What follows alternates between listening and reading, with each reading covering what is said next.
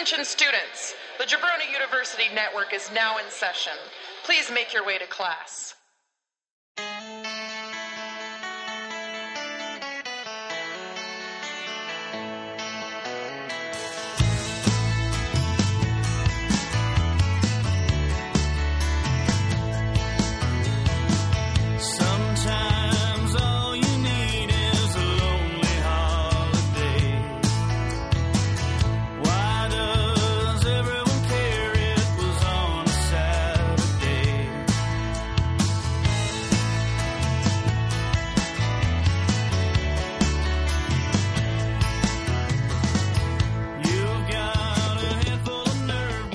Shut your dirty goddamn mouth.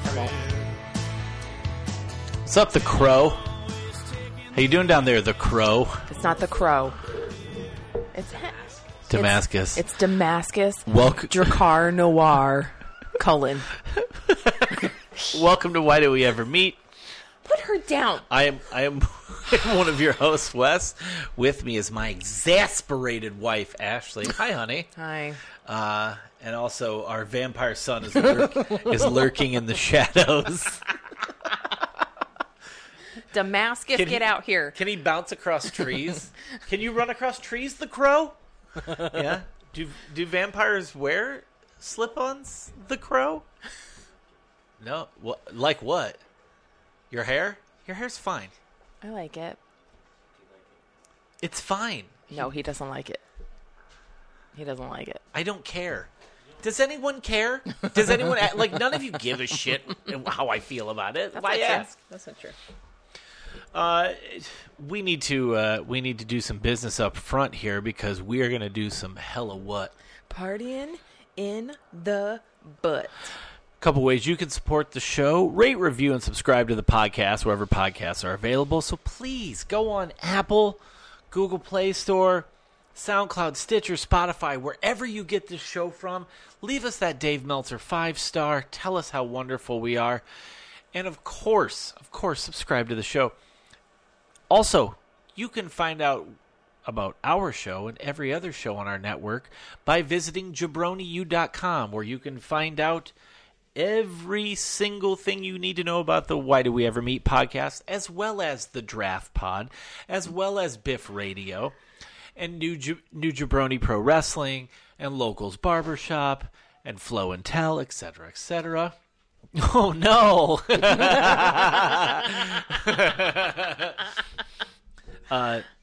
Because this is not a visual medium, Cash dyed his hair black. It's not black. It's dark brown. It's fucking black. It's dark brown. Oh, Jesus. Dark brown. And so we've started to... and now he goes by... He goes by the name Damascus Drakkar Noir Cullen. Or as I call him, the Crow. So the Crow is now standing in the kitchen with a cape on, being really expressive with his motions. And it's frankly, it's kind of uncomfortable to be around him. You know, it's like, hey, it's like when you encounter LARPers, and you're like, you know, do your thing, but I'm not comfortable in your presence. You talk shit about your sister, but look at you. Yeah, look at your fucking weird ass, man. That's who he is. Yeah, that's literally. So are you? You're a bat. Did you take the proper picture today? Yes. I told him to make sure the photographer took his one. School pictures. Did you goth one up? No. I wanted a regular one and one in his bat form. Well, he's not going to show up in human form. His picture won't be there. He's a goddamn vampire. Did you hear? We paid for a picture with no person in it. Did you hear me? What? I wanted one as him and one in his bat form. That's the only one we're going to get. Because they took that picture and they're like, where is he? Where'd he go? All you see is that stupid shirt he had on. So, if you are new to the show because of our guests, hello, we are the Allens. Are we a family? Yes, technically. Are we mostly just a succession of shit-talking sessions? Absolutely, in concentrate. That is typically what this show is. If we're not interviewing people, we're all talking shit to each other and burying each other. It's just what we do. we're broken, dysfunctional people, but hey, we love each other, and Yes. that's really all that matters. That's right. But that's neither here nor there, because you are here because you probably are friends or fans of our guests this week. Our guests are Jen Joyce and Lars Lang-Peterson. Now, I say that name and you go, I don't know that name. Jen Joyce, you do know. If you are on TikTok, you know her as Knit Pearl, where she can also be found on Instagram and on Twitter under the same handle.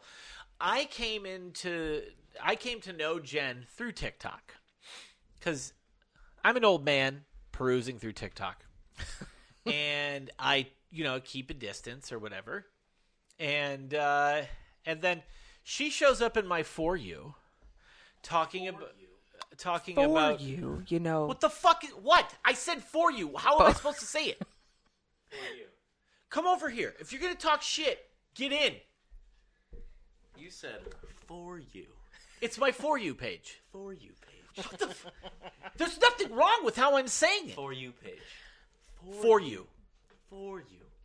For You page. You sound like a fucking asshole. For You. It's your For You. You sound like a fucking asshole. For You. It's your For You page. What's wrong with that? Fuck you guys. I'm saying it fine. God damn it, I hate this house. We've been doing interviews because we all hate each other.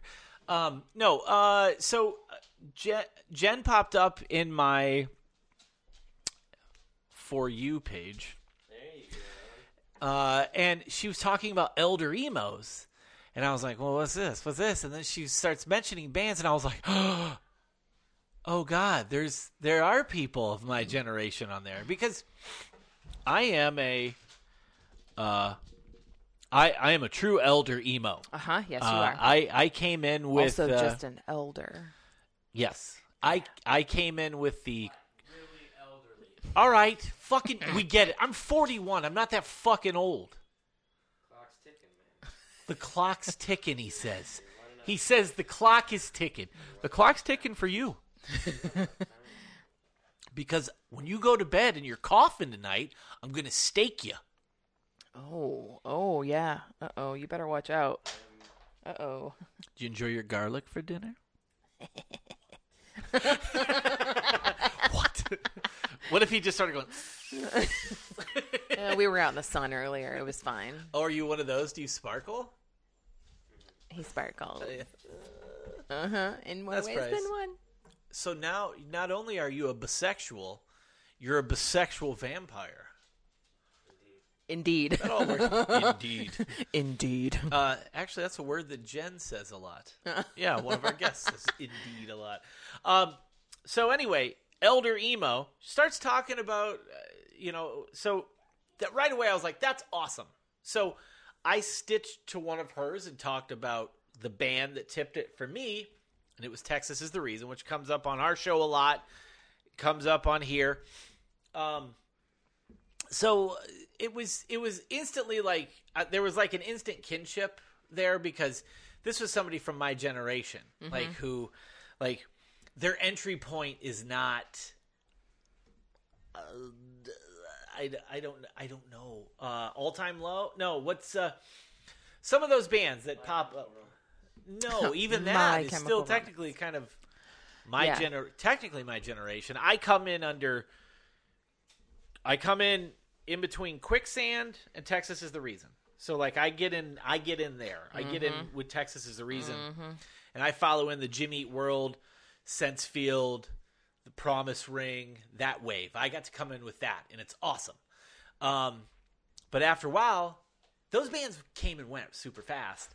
And then the next generation, like that's where I sort of lose touch. But as I come to grips with my elder emo-ness over the last few years, it was kind of cool to find her TikTok. And then I realized, oh, there is a generation of us out there. And ever since then, we've interacted. What? She knocked something over in the garage. Who did? Ran in here. The cat? Yeah. Oh, that's fine.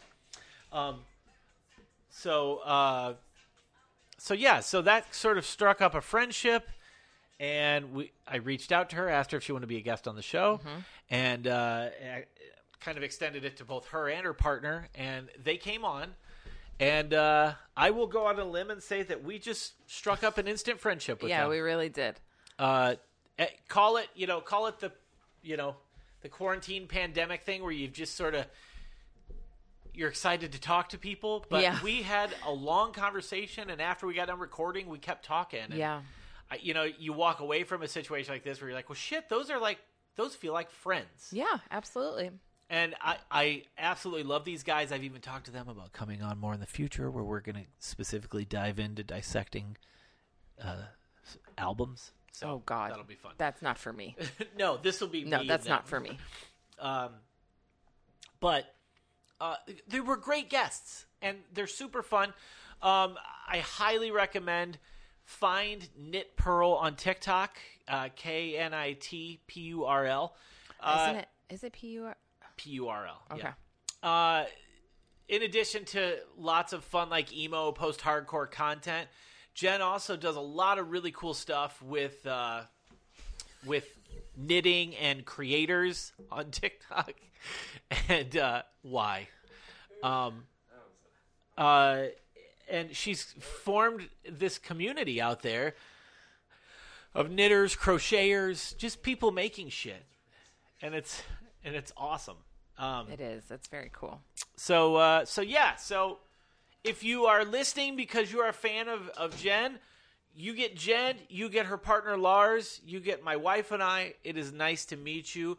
We hope you subscribe and enjoy the show. Go back and listen. We've had great guests like Jonah Matranga on. We've got some really wonderful upcoming guests like Norman Brannon, who was in Texas Is the Reason. We've also got Jeff Caudill from Game Face coming on. Lots of cool shit coming up. So please stick around, and then we are going to get back into the Just Us episodes where we play all of our stupid little games and talk lots of shit. So anyway, without further ado, thank you for listening to Why Do We Ever Meet. Please enjoy Jen Joyce and Lars Lang Peterson. Later. Bye.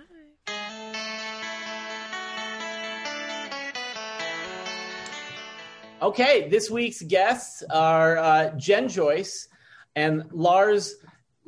I want to say it right. Lang Peterson. We almost got there. I was so close. I fucked it up like immediately fucked it up. Too many names. I spent so many years listening to Mark Maron where I'm angry at myself the second I fuck something up. While their names may sound vaguely familiar, you would know Jen if you're on TikTok as Knit Pearl, as well as on Instagram as Knit Pearl. So Jen and Lars, welcome to Why Did We Ever Meet? Thank you. Thanks for Thank you for having us. Of course.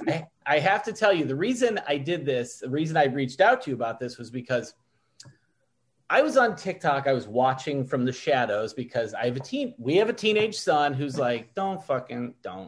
You're old, don't do it. And then like at my job, it was like, I said, like, I'm thinking about starting a TikTok account for the company. And they're like, yeah. They don't know what you know how it is, where it's like, do whatever. And so I was like, well, I got to get better at it. So I should start using it, and I'll do it on behalf of the podcast. And I don't know why yours popped up in my For You. Because the For You algorithm is magical. It is. That's why. It is literal magic. They knew my sprinkle record fairy collection dust on it or something. Yes, it knew my record collection, and I was like, that video of yours talking about elder emos, I was like, uh-oh. All right, well, now I got to listen. And then I was like, oh my God, it's okay that I'm on here. It's it's safe that I'm here. Good. This is a safe space. Space. We're in a panini. There are no rules. That's right. We do whatever we want. See, I have I'm not going to get. Yeah, there.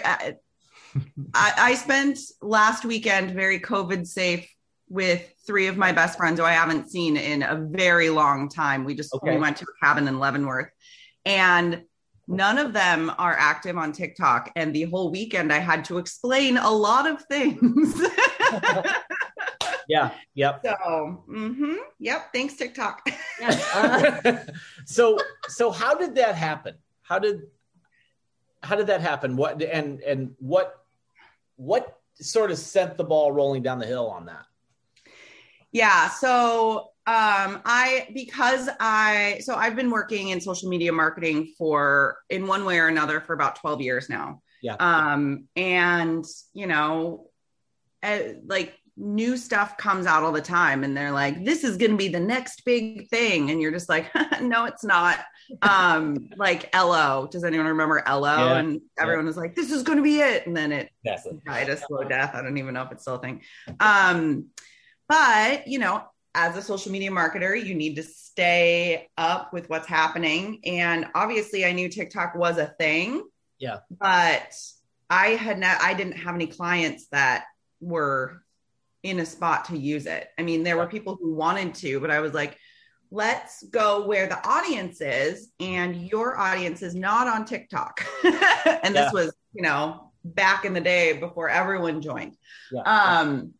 And so finally I got a client that it totally made sense. And we were talking about it. And I was like, yes, I think that you should start a TikTok. So I was doing a social media strategy for them.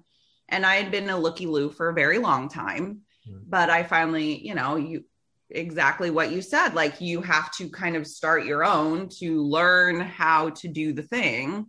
And that is how I started creating content on TikTok. Okay, that makes sense. Yeah. So now that we've covered that, I want to now jump way ahead because the name of the show is Why Did We Ever Meet, which is vaguely a promise ring reference that people of a certain age would get. But I want to know, how did you two meet? What is the origin story? Oh, well, that's actually I guess it's probably actually pretty appropriate for this podcast.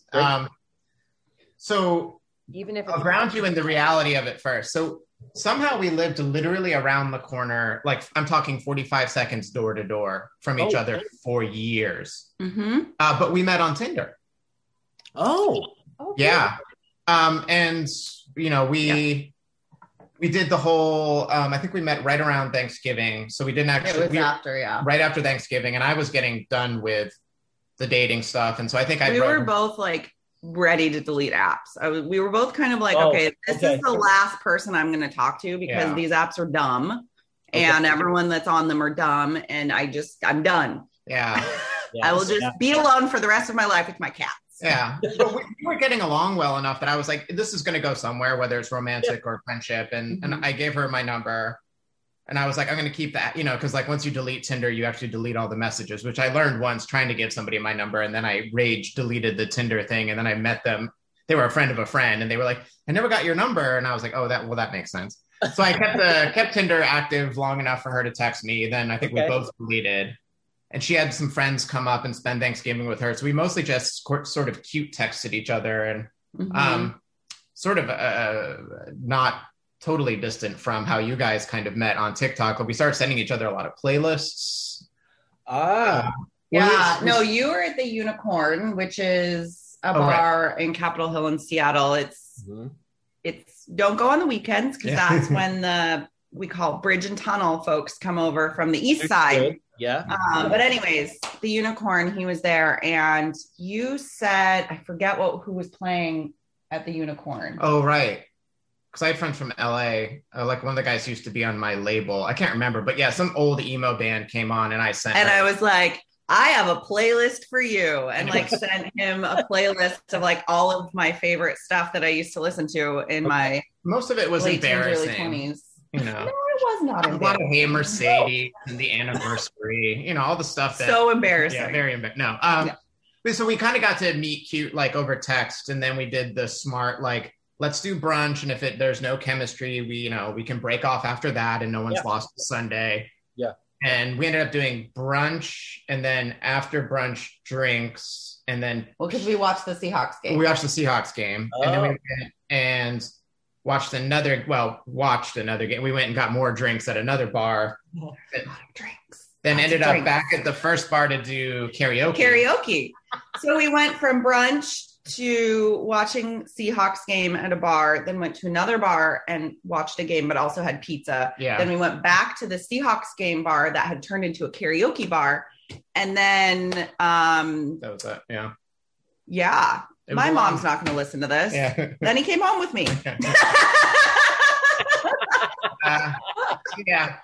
It was a long first date, but It was long. Yeah, it was good. so, but it was funny too, because everywhere we went, that first bar, which is sadly no longer, it didn't survive COVID. Oh, But like, we both knew the bartenders, and we started talking, and we knew way too many of the same people to have met over the internet. But it was just one of those things where we had 2 or 3 friends in common, and it just we'd probably been in the same room a couple of times and just never most met. likely, yeah. Though. Well, Yeah. we'd been at the same shows, we'd probably been at the same bars, and we had just somehow never crossed paths in real life. So it took the internet to bring us together. It's fucking wild that you live 45 seconds away from each other. Literally around the Yeah. corner for years. It was wild. I mean, like we would go to the same coffee shop. We went Yeah. to the same bars. Yeah. We went to the same restaurants. Like we I mean- knew some of the same people, and we just never. All your neighborhood shit was the same. Yeah, Yeah. exactly the same. Yeah, Like your corner shop is the same. Like that's wild. I know. Yeah. It's very strange. I mean, and Seattle's not even that big. That's like one of my favorite things about Seattle is it's just not a big city, but somehow it had kept it's Jen and I because apart. the neighborhoods. So Seattle has these little neighborhoods, and within each neighborhood you have everything you ever need, so you don't leave Okay. your neighborhood. Yeah. Like we don't go to Ballard. Why would we need to go to Ballard? Or We if have you do, everything that we have here. It's an event if you leave the neighborhood. Yeah. You have to have a reason. Yeah. Okay. That's similar to Chicago has a lot of neighborhoods like that. Yeah. Where, like- Even like New York.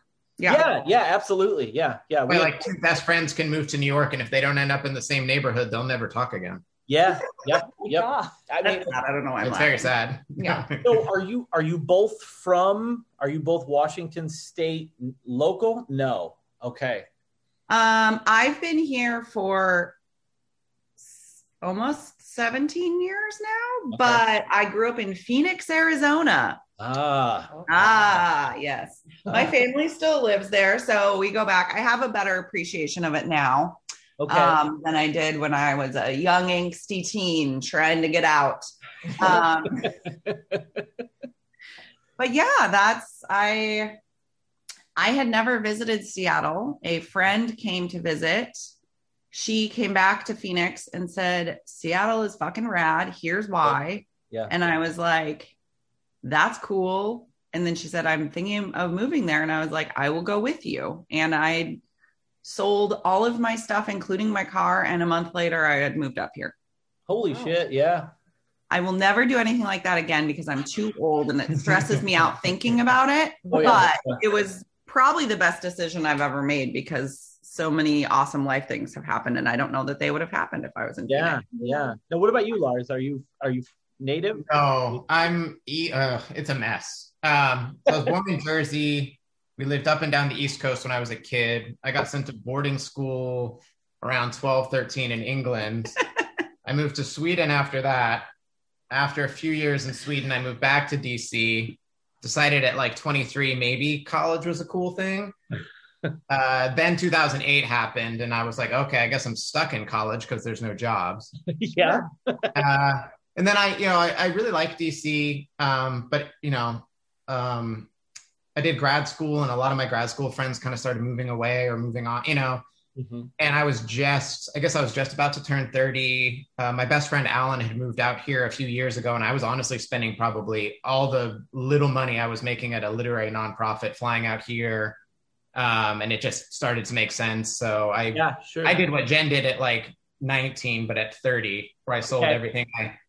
I sold like a Gretsch drum kit and a couple of guitars, filled the Subaru, my dad's old Subaru, up with everything I could camp. And my buddy Alan, who still has friends in DC or family in DC and friends, he flew out there. We met up after Christmas and we started driving back over here. And I lived with him for the first few years, and then actually met Jen when I was living with Alan. And instead of moving out on my own, which I thought was going to happen, we ended up getting a spot, and I've been here ever since.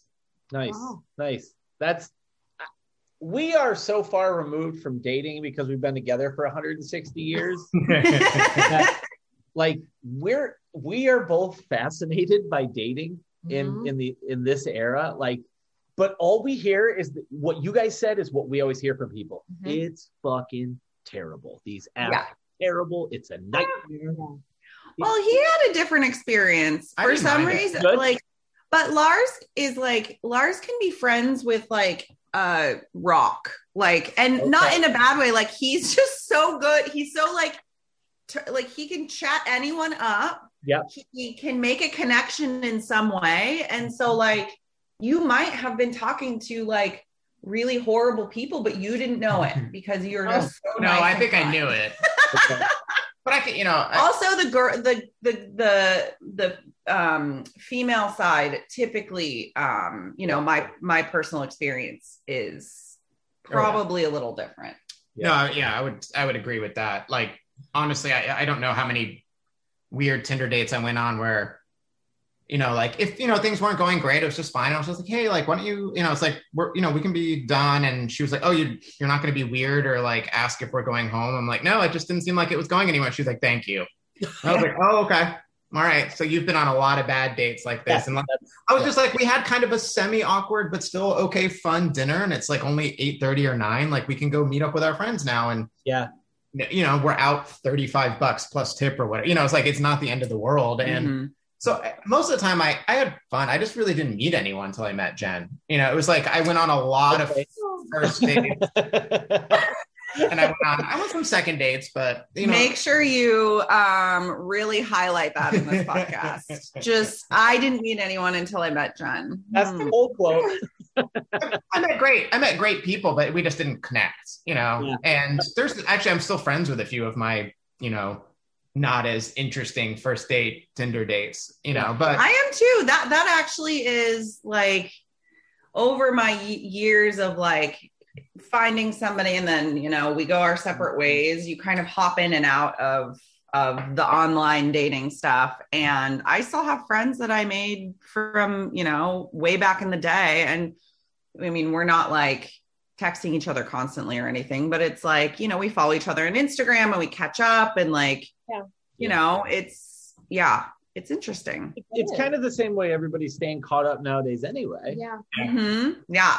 It's one of those things where I think the older we get, it's not that you don't want to see those people, but like, who the fuck has the time? Who has the time? Who has the time to like, I'm going to block this night out for this person that I haven't seen in 10 years.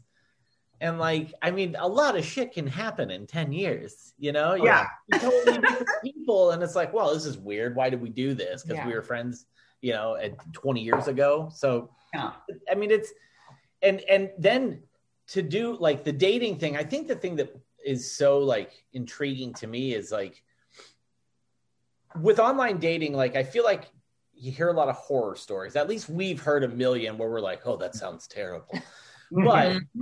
But also, like, people did date kind of like this before. They would get set up by someone else with a stranger. Yeah. It's just it's just through an app now, I guess. Yeah. But so Lars, you've been in a lot of places, and you mentioned having a lot of gear. So I'd assume you played music. Yeah. Why did you say it like that? Yeah. It was awful. No. Yeah, sure. I grew up with a musician as a father, so very early on, he still is an incredible guitarist. So obviously he wanted to teach me guitar, and as a teenager, I said no, and I wanted to play drums. Of course. And I still have wonderfully embarrassing memories, and at this point, I don't care. So I was going to say this is embarrassing. I don't care. I remember listening to 311's Blue album on headphones as loud as possible and trying to drum along in the basement. Sure. Probably some Sublime was in there. I'm not gonna lie. The music taste got better. I was like 13. Everyone had that though. I was like, I was trying to remember back to like, what were some of the first like tapes and CDs I got? I mean, like, let's talk Paula Abdul. Let's talk. That's not embarrassing. She's right. No, it's not embarrassing, but it's. No, I didn't come out of the womb being like, American football, Right, exactly. Yes. like I would love to like we had Eric Davidson on from the New Bomb Turks, and he said something similar. He's like, you don't come out of the womb, wanting to crank T-Rex. None of us were born cool. You develop taste over time. And what's funny is my obsession with music and film, and I'm married to somebody who's just like, yeah, man, do your thing. She's like, you had mentioned Paula Abdul, like what were your first? Oh, I know what my first tapes. My first tapes were probably like the Bangles, Walk Like an Egyptian. I had those little teeny tiny little tapes with the little thing. Mm-hmm. That was like my favorite song. And you like Tiffany? Tiffany, New Kids on the Block. And that's been my trajectory. Like I'm just like, okay. We have some things to talk about then. So fire away. I used to questionable now. Nobody should be doing this, but I used to do the Gibson around. We didn't know. We didn't know. No, I was what? I don't remember. 5? I know. Yeah. Sorry, slapping the counter with excitement. Sorry, audio engineer. That has to deal with that later. I named my dog Tiffany, my first dog. So there's that. And New Kids on the Block was my second concert ever. I was in love with Jordan. Okay. The only tickets that we could afford were like way back. Yeah. A sign that says, "I love you, Jordan." And when the spotlight would cross over it, I was convinced that he knew. He's going to see my love. He's going to see this. And I am much younger than him, but he still knows I love him. I didn't think about age at that point. We didn't know. No. You were transmitting it through the universe. He got it. Who was your new kid? Which one were you? Oh, probably Joey. That's the young one. The young one. Yeah. Because they were much older than I was. Yeah. Well, I think are you two might be the same age? What year did you graduate high school? 2000. I graduated 2001. Okay, so close. Yeah. I was born in 82. Yeah. Okay. Oh no, would have been 2002. Yeah, because 9/11 happened my last year of secondary school in England. Okay. Yeah. So 2002. So I might. Yeah, we're like a year and a half, 2 years different, depending on what time of year it is. Yes. That's, depending on what time of the year is, I'm 4 years older than her. Yeah. Then it goes away and it's back to 3 and I'm not so old. She's still doing this thing though, where like I'm 41, she's not 40 yet. And so she can keep being like, you are disgusting and old. So and old. Like, it's coming. So it's coming. We're almost there. Yeah. Having those fun moments where I realize, so I'm always the one who, like, whenever I do see like a TikTok that's like funny, where it's like, people's like, it's so exhausting scrolling back to like the early 80s and you have to put your, I'm always one who's like, I see something that's like happened in 1995. I'm like, oh, so 20 years ago. And my brain's like, no, you're almost there. I'm like, 30. Oh. Yeah. For some reason, I think 25 was yesterday. And I'm like, I'm 3 and a bit. I'm like less than 3 years away from 40. And I'm still like acting like 25 was yesterday. Yes. Like there's something wrong with my brain. Yeah. No. It doesn't compute at all. Yeah. And I think part of it too is like, I don't think any of us feel old. No. I think that's another piece of it where I'm like, I don't feel old. Like when I wake up in the morning, I'm like, oh God, why that thing hurt?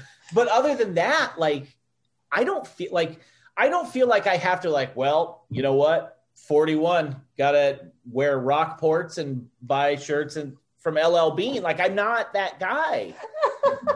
Like you're not? No.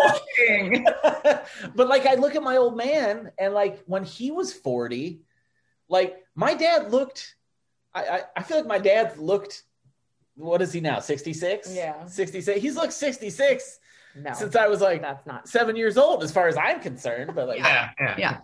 Like I just look at him like, yeah, you've always had the same haircut and mustache my whole life.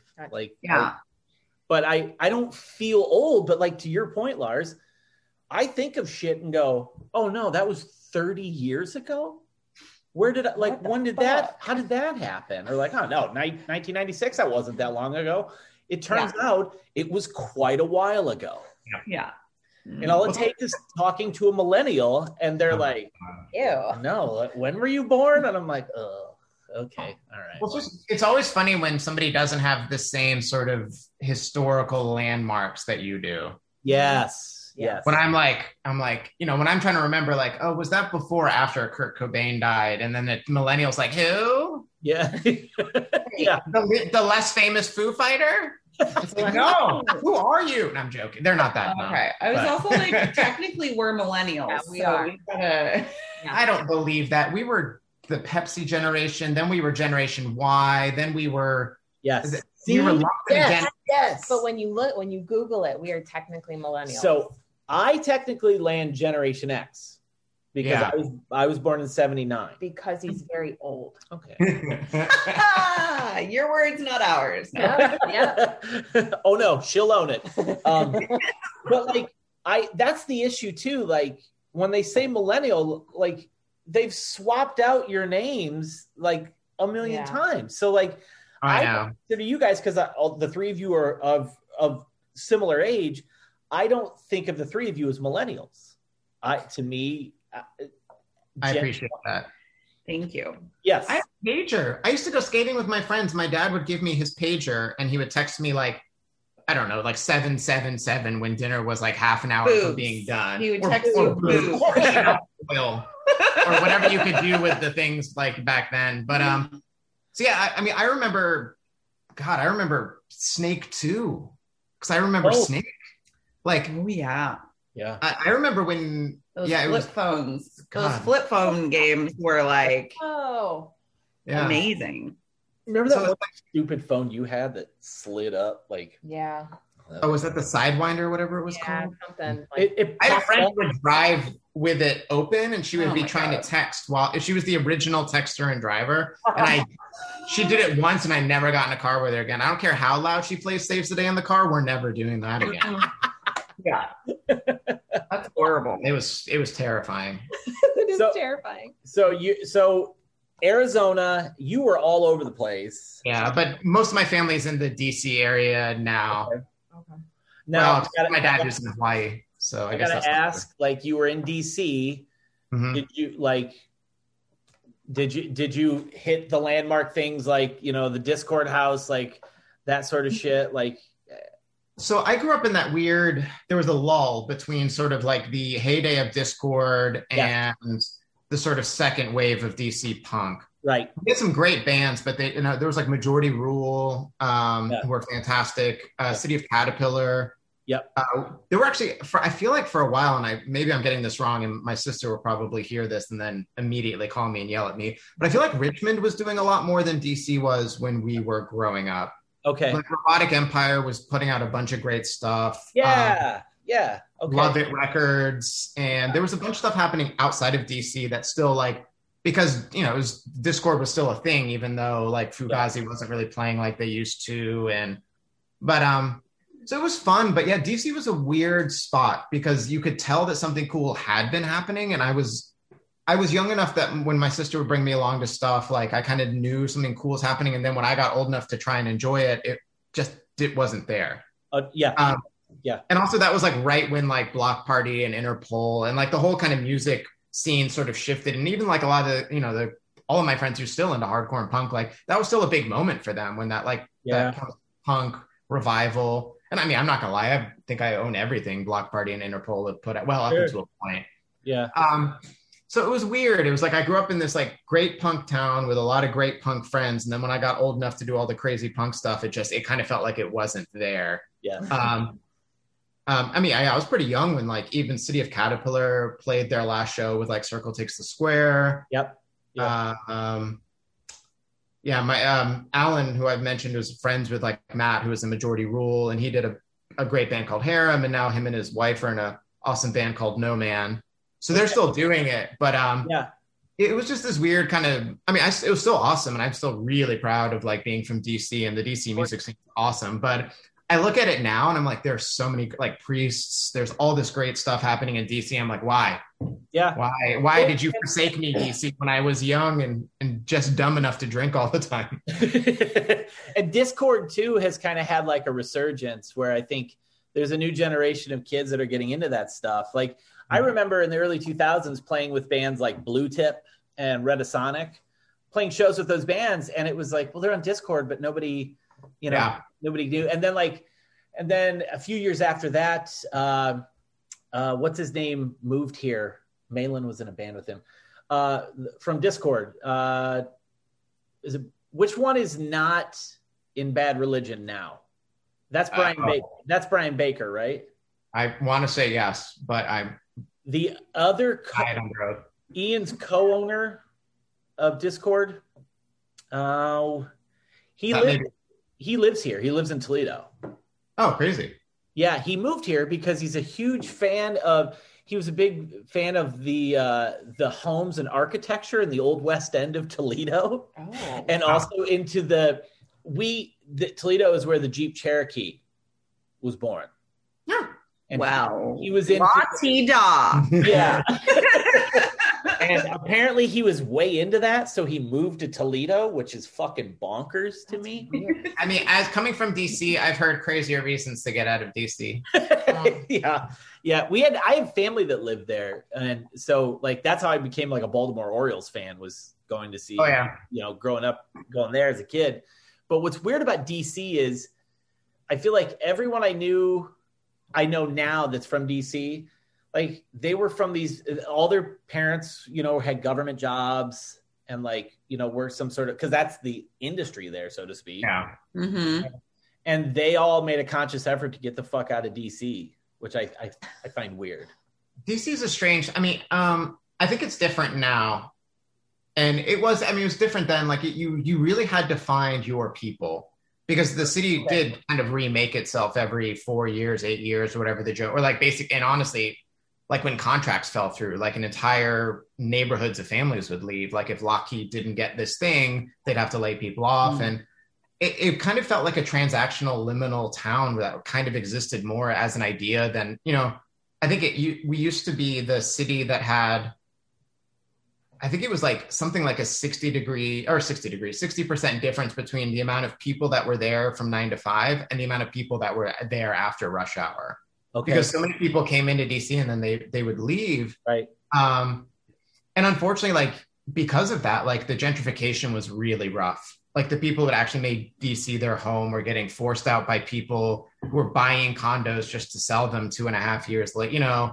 And I think it kind of had, and it's still kind of like that. And literally yesterday, my sister put up one of those tweets, and it's just it's like DC people. It's like, I just want to be able to afford a home in my local region. And it was one of those memes where it's some guy laughing and being like, I don't fucking care. I just don't care. And it's like, but that's how everyone's been feeling, honestly, since forever. And I think that's, the cost of living. And I think especially 15 years ago or so, and maybe even now, the reason to stay there just didn't match up for a lot of my friends. Of course. Yeah. And the ones who stayed there, I'm so mad. My sister's still there. She loves it. She works in Old Town Alexandria. She runs an amazing hair salon. Yeah. All she wants to be able to do is to afford to live in the city that she's lived in forever. And it's this huge uphill struggle just to even stay on the sort of suburby side and anywhere close to the city. And when we were growing up, DC was still scary. The memory of us changing from Washington Bullets to the Washington Wizards, was still pretty. I remember my parents were not thrilled that I would go skateboarding in Freedom Plaza and all that stuff. And, I needed to be back on the Orange Line heading back to Vienna, when the sun went down. And so my friends who moved in early kind of got it great, but then they ended up getting pushed out with the second, third, fourth wave of gentrification. But there's a lot. I took Jen there and I was kind of sorry that my hometown sucks, and she loved it. I love DC. Loved it. I like DC. Actually, we both like DC. Yeah. It's fun there. Oh, it's great. I really, really enjoyed it. And I think it's part of it is because it does have that little feeling of here's your neighborhood, that Seattle does. Here's your neighborhood. There's a coffee shop, there are bars, there are restaurants in this area. And, that happens in a lot of spaces. There was or in a lot of cities, but there's just something, I don't know. Yeah. It's still my heart. Yeah. We also stayed in Logan Circle kind of area. Which that's fair. Yeah. Now, Phoenix. Maybe not as cool as DC. I mean, it has things. So I grew up in Phoenix, but I was born in Clinton, Iowa. Oh, okay. But I was only there for 2 years. So I had been in Phoenix from the age of 2 to the age of, when did I leave? Not 21. Okay. 20. Okay. So yeah, that was, it was, it was a thing. We did a lot to try and make it good. Understood. Yeah. Yeah. I mean, I will say that the little music scene that was kind of around when I was, late teens, early 20s, it was like small but mighty. Everyone was like, knew each other, which ended up being one of the reasons why I wanted to leave, because everyone knew each other and would gossip and blah, blah, blah, blah, blah. Yeah. Anyways, but yeah, I mean, we also had a band. So we had the Nile Theater, which was an old building. Mm-hmm. Just imagine being in the Phoenix heat in a basement, listening to a punk band in the middle of summer. Yeah. One giant fan blowing on you. That was my late teen years. Just blowing that punk stink.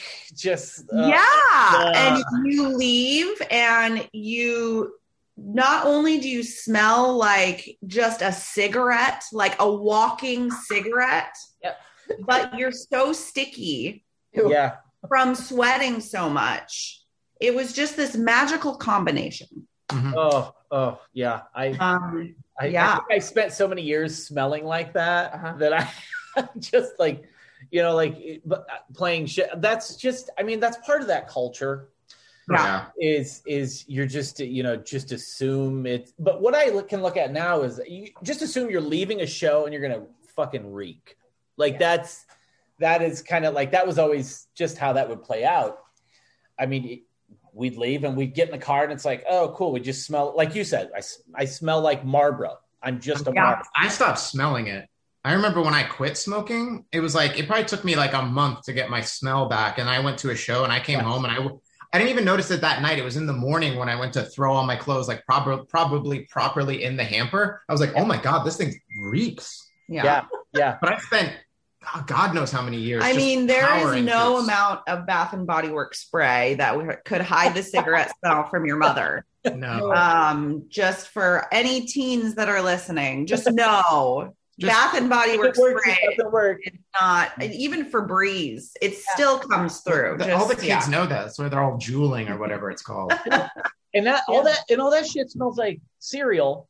Which is it's very misleading. It's like when somebody goes by with one of those, I'm like, oh man, that does smell good. I'm like, no, you quit smoking. Like, I mean, when did I quit smoking? It's been, Roxy will be 9 this year, so I bet I quit almost 10 years ago. Yeah. And I had gotten to that point where like I had no, like, my sense of smell, taste, like I had to redevelop all my senses. And I realized really quickly, like, oh, there are things that I was eating that I don't actually like, it turns out. I had the opposite. It's like, shit, this is awful. Was that the lack of smell or just because you were like drunk at 2 a.m. trying to put food in your mouth? A little bit of column A, a little bit of column B, you know? I think now, because neither of us eat meat. And I look, okay, all right, so I look, okay. Someone has to be the odd man out. It'll be me. We're in a situation with our circle of friends where it's just us that doesn't eat meat. Yeah.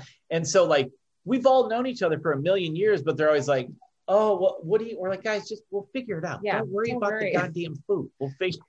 We always figure it out. But I've hit that point too, where I look at some of the stuff we would eat after, you get done playing and you load out, you end up like at Big Boy. We'd go to Big Boy because it was open 24 hours. people are smoking and eating, and it's like, what are we doing? What are we? Denny's. We had a Denny's called Punk Rock Denny's, where everyone would go to after a show, and you would have all of these cigarettes at the show, and then you would have more cigarettes, but also maybe pancakes, like. Yeah. I remember seeing one of my bandmates order a stack of pancakes and spaghetti. And I was like, that's wild, man. Well, come on. This is like, I know it's carb loading. We've got a lot to do tomorrow. Got a carb load, This is reckless. He has zero time to be hungover. He's got stuff to do, and he's going to make sure his body's prepared. I mean, that sounds like a gut bomb that would take care of any hangover. Like, it's just that's not how it works, but sucking it up, suck up the alcohol with. Oh, the things we say to justify that hangover, like, if I eat this, like, this 2.5 pound burger. Yep. Like with a ribeye on it, like that takes care of my hangover. No, it fucking doesn't. Stop. Like your hangover will take care of itself. That stupid decision is all you, buddy. So it's so funny because the only real touring, and it wasn't that much I did, was actually in a hardcore band in Sweden. And there really wasn't the 24-hour options, but the whole setup over there was totally different. Like the venues would usually cook something for you. It'd be pretty simple, but a lot of it would be vegetarian. They would basically default to vegetarian in case anybody in the band was. And it was Sweden in the early 2000s. So yes, most of the probably touring guys were. So we would just get this incredible like a curry or a stir fry or just rice, rice and vegetables. So it's like I kind of am almost jealous sometimes because I remember the drunk nights in the US with my friends, but I never got to do it touring. Like touring, we would sit down and they'd bring us out like, a scoop of like jasmine rice and some vegetables. And then we would start drinking and then we'd have nothing to soak it up later. Yeah. And then, but it was also crazy because you could tour with very little equipment in Sweden because of the way the arts grants worked over there. A lot of the venues could apply for money and then they would just get great stacks. They'd have a decent house drum kit. Like our drummer really just toured with his snare and our cymbals. And I play guitar and I just brought my guitar and my cables and my pedals and we would just be able to plug in, or a head sometimes, but we'd be able to trust that even small, little tiny Swedish towns would have an awesome like Fender setup. I even played through an Orange in a weird small town on the south coast of Sweden. They had a beautiful old Orange setup. I'm like, how? And it was just their house setup. We don't have that here. Like that's, but that's why Sweden has no people and so much music coming out of it. Just because they just set you up to succeed in that way. Yeah. Because we played on the road with people, and it's just sort of, like I was so grateful to play with them because the uphill battle. I mean, it's like playing hockey. It's like you can be really good at hockey, but if you don't have the money to buy all the pads, all the sticks, all the stuff, you're never going to be good at hockey. And like I kind of love that they really subsidized that in a lot of ways in Sweden. And, there were 16, 17-year-old kids just playing like local shows because they didn't have to buy a huge thing. All they needed to do was have like a decent practice space. And sometimes practice spaces had their own sort of house stuff. Like, it's trashy. And I'm sure the bass amps were rattling in ways that they shouldn't. But you could still play loud and you could still practice. And so, we are big. We're big fans of Sweden in this house. Big fans of a lot of the music. Like we're big fans of the Helicopters and Backyard Babies, Hives, Millencolin, and all that stuff. Mm-hmm. But like when you said Sweden, I was like, he was like, all right, they're on camera. I didn't do that. I was thinking. They couldn't see your whole body. like tendons tearing in my skull. Yeah, it was just your legs started shaking, so we couldn't see it. Yeah. What? But when you said early 2000s, I was like, Helicopters. I mean, I definitely am a fan of all that. So you guys met. How long have you been together? 4 years, 4.5 years. I put them on the spot. 4.5. Yeah. After 2, I don't think.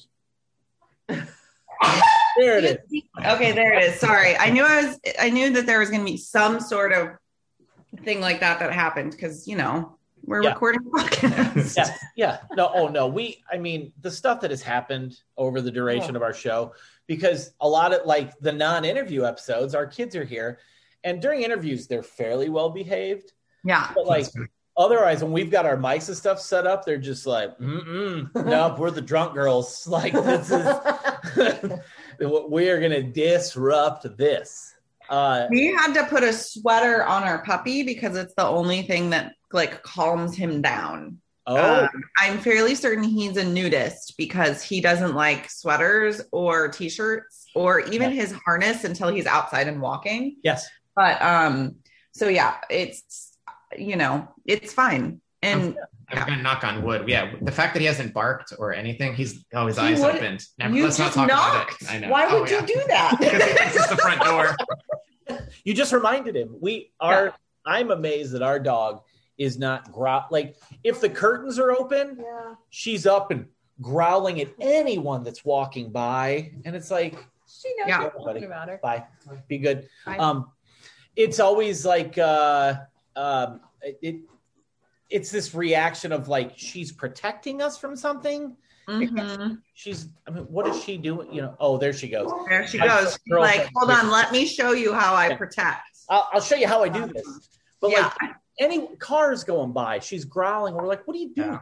What are you going to do? There are times where our dogs will be like up on the back of the couch and just and I look out and it's like a cute, like small girl walking her puppy. I'm like, what are you? Yep.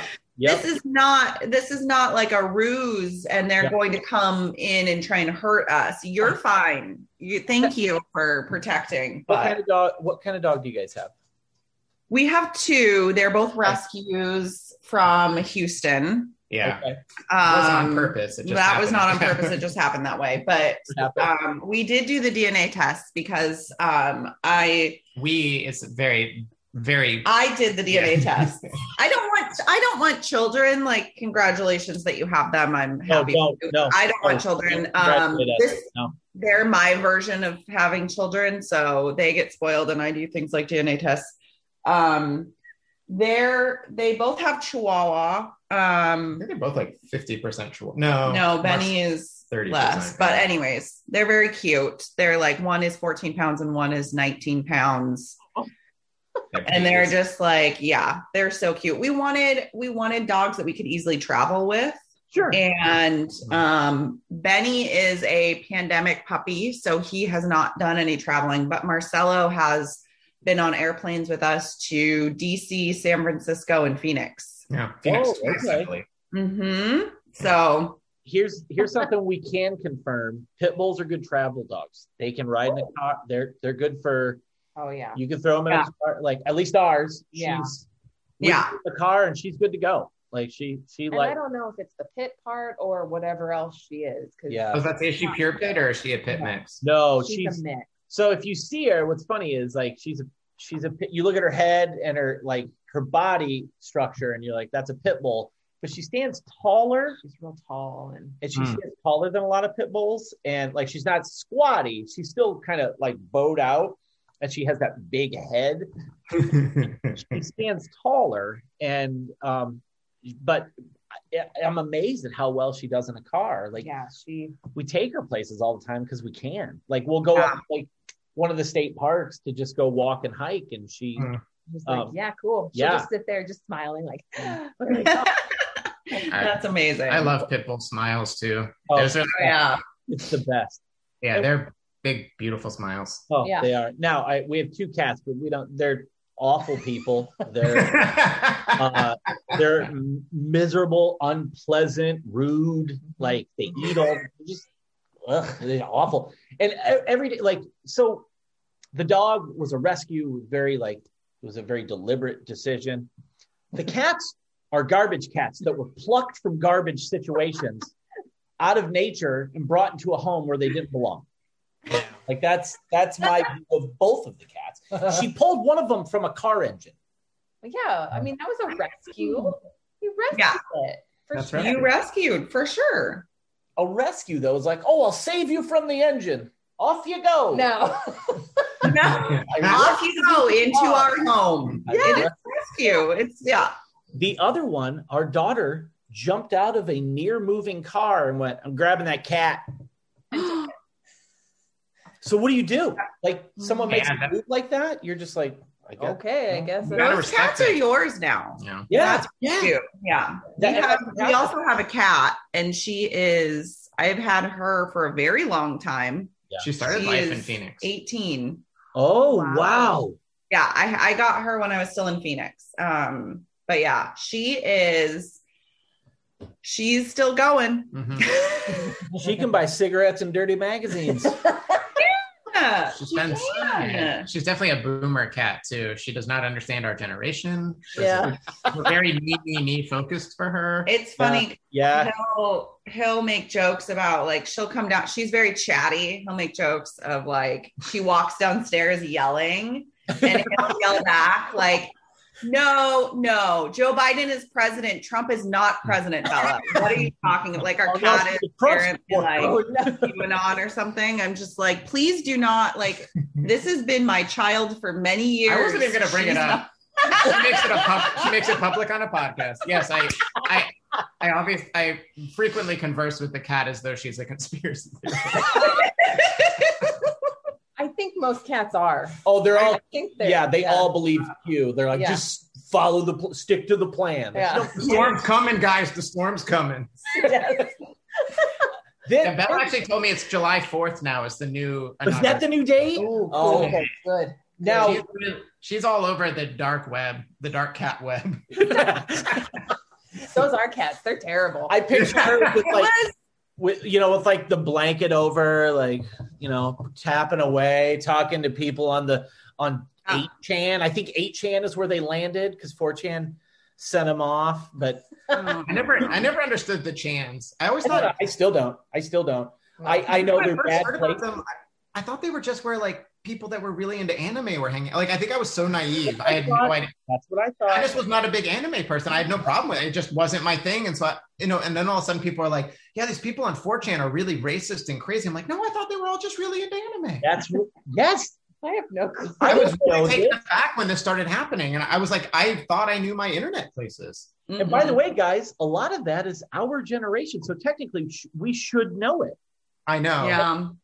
And I don't have any, but I'm the same way. I don't know. I mean, I don't know if were never into anime, but that's just not anything we were ever. Oh, and I've had friends convince me to watch them, and they're not bad. They just weren't my cup of tea. The same way that I could convince them to sit down and watch like Tarkovsky's Stalker, and after like 2 hours, they'd be like, "Can we please stop?" We would not stop being friends, but it's just different strokes for different folks to see something. Probably my granddad would say, "I'm sorry, that's really bad." I am apparently actually 37 years old, and I'm running out of cool hip things to say. That's why you need to get back on. That's why you need to get on TikTok, babe. Well, I don't know if you get on. Can you be on TikTok if your knee aches right before a storm comes? Yes, because man. Yes, he is. I'm doing it every fucking day. My knee plays a little song when I walk up and down the stairs. Oh, God. Yeah.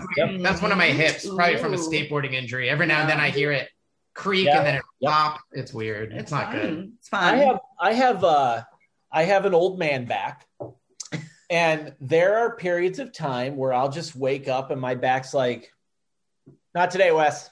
This ain't happening. And I'm laying there and I'm like, you got to come over onto the side. You got to come to the side here. She's like, what? I'm like, I can't get out of the bed. You got to. I made me say it out loud. This is embarrassing.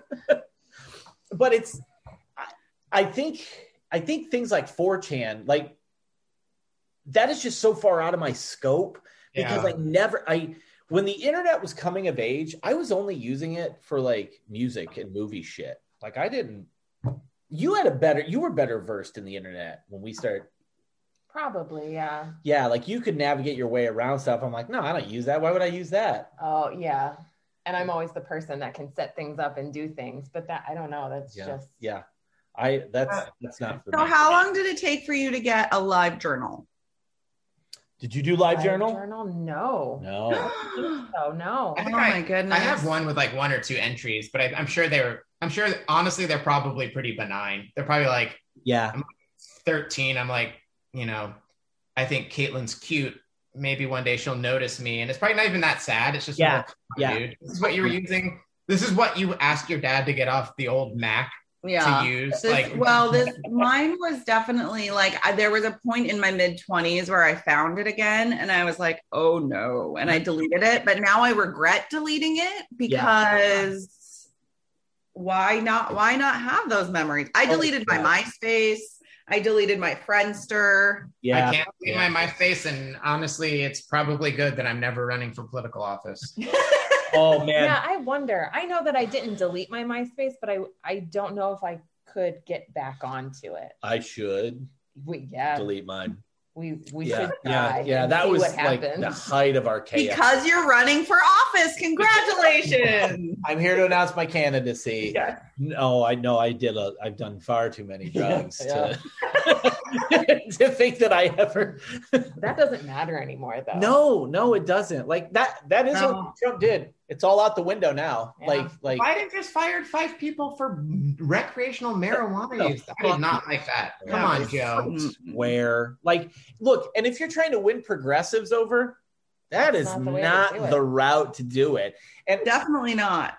And to hear the conversation too of their but that, I mean, this is a Republican talking point or a conservative talking point. Like the social radical leftist socialists, like, are we talking about Joe Biden? Like, yeah, I know.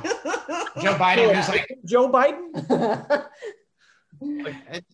And that's always like, I don't know. They just want to scare people. There's I mean, that's the whole thing. There's no way in this entire world that Joe Biden is socialist. He has people that are around him that like help him with different things that are more progressive. But as someone who lived literally in a socialist country, it's so funny for me to hear people call Joe Biden a socialist. Yeah.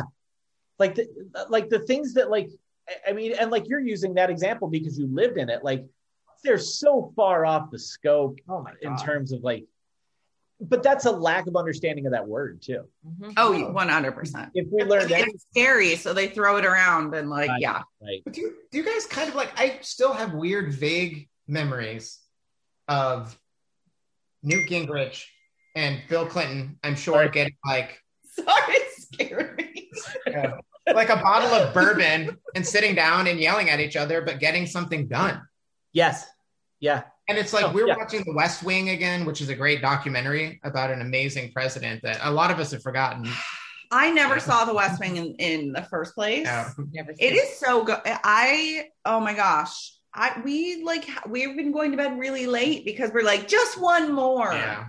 That's the worst. Yeah. I know, but it is so good. But it's so it's so hopeful. And it's weird. It's like they're just they're talking about a lot of the same issues that we're dealing with today. Like a lot. Yes. And some of it hasn't aged super well. Like there's some banter between the male staffers and the female staffers that I'm sure if Aaron Sorkin could see now, he would go back. But it also addresses it sometimes. And I don't know. It was, I think part of what's interesting about The West Wing is it doesn't feel like basically what reminds you that this show, it was in the, 90s? Late 90s, early 2000s? Is like the visuals of it all. Like how people dressed, haircuts, like it's not this crisp, the real thing, the thing HD whatever that we think I was going to say that the way that it reminds me that's 20 years old is that they're like, oh, we're going to talk to these Republican senators and we might be able to get them to sign on to this bill. And it's just like, the Republicans used to. There used to be true bipartisanship. Right. Or at least a little bit. There was 20 people, or 20 people, 10 on each side that would at least kind of sometimes vote for Republican bills. Pollination. Yeah. And now it's like Daniel Day Kim the other day was on, I guess he Skyped into a House hearing. And he was talking about this bill, and he said there was no money behind it. There was no action behind it. It was kind of called something like, we condemn Asian hate. And it was a party line vote. The Democrats voted for it, and the Republicans voted against it, even though there was no money and there was nothing required. It was just like a condemnation of racial hatred.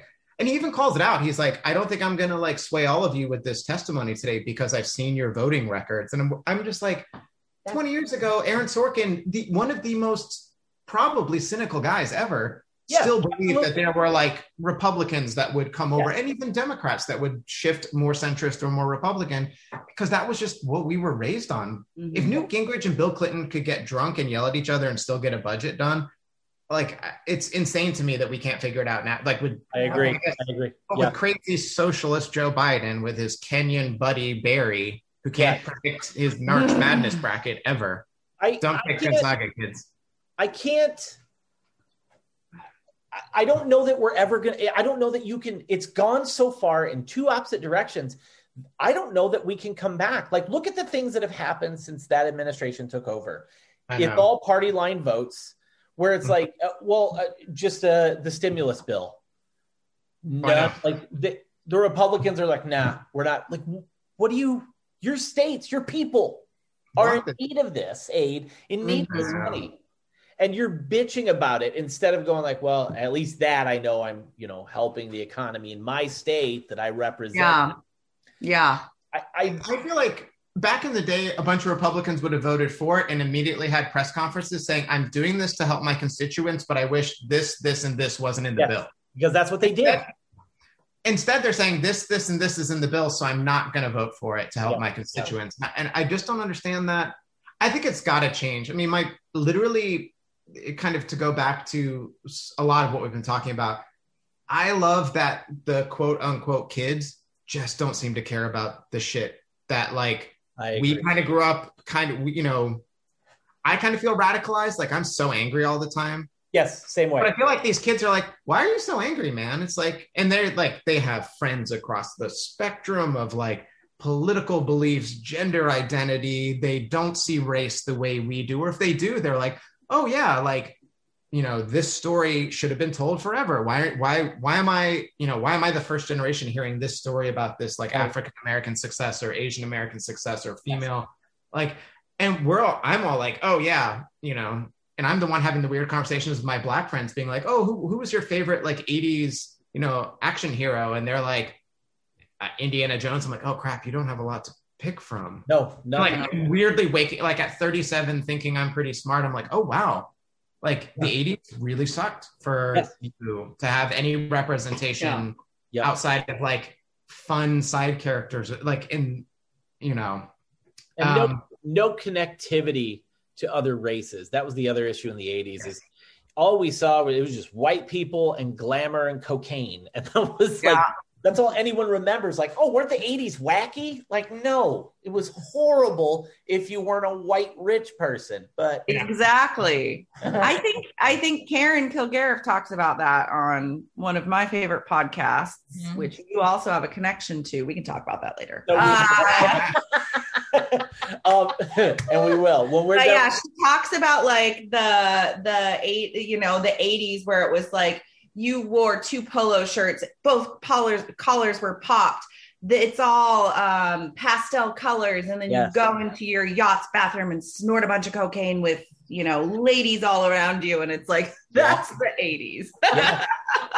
Wasn't my 80s, but, No. And that, like, I find it funny too, that like so much of, if you look at the music from the 80s, not the fucking like, the 80s, but like the punk rock and hip hop and the movements that hardcore came to be in the 80s.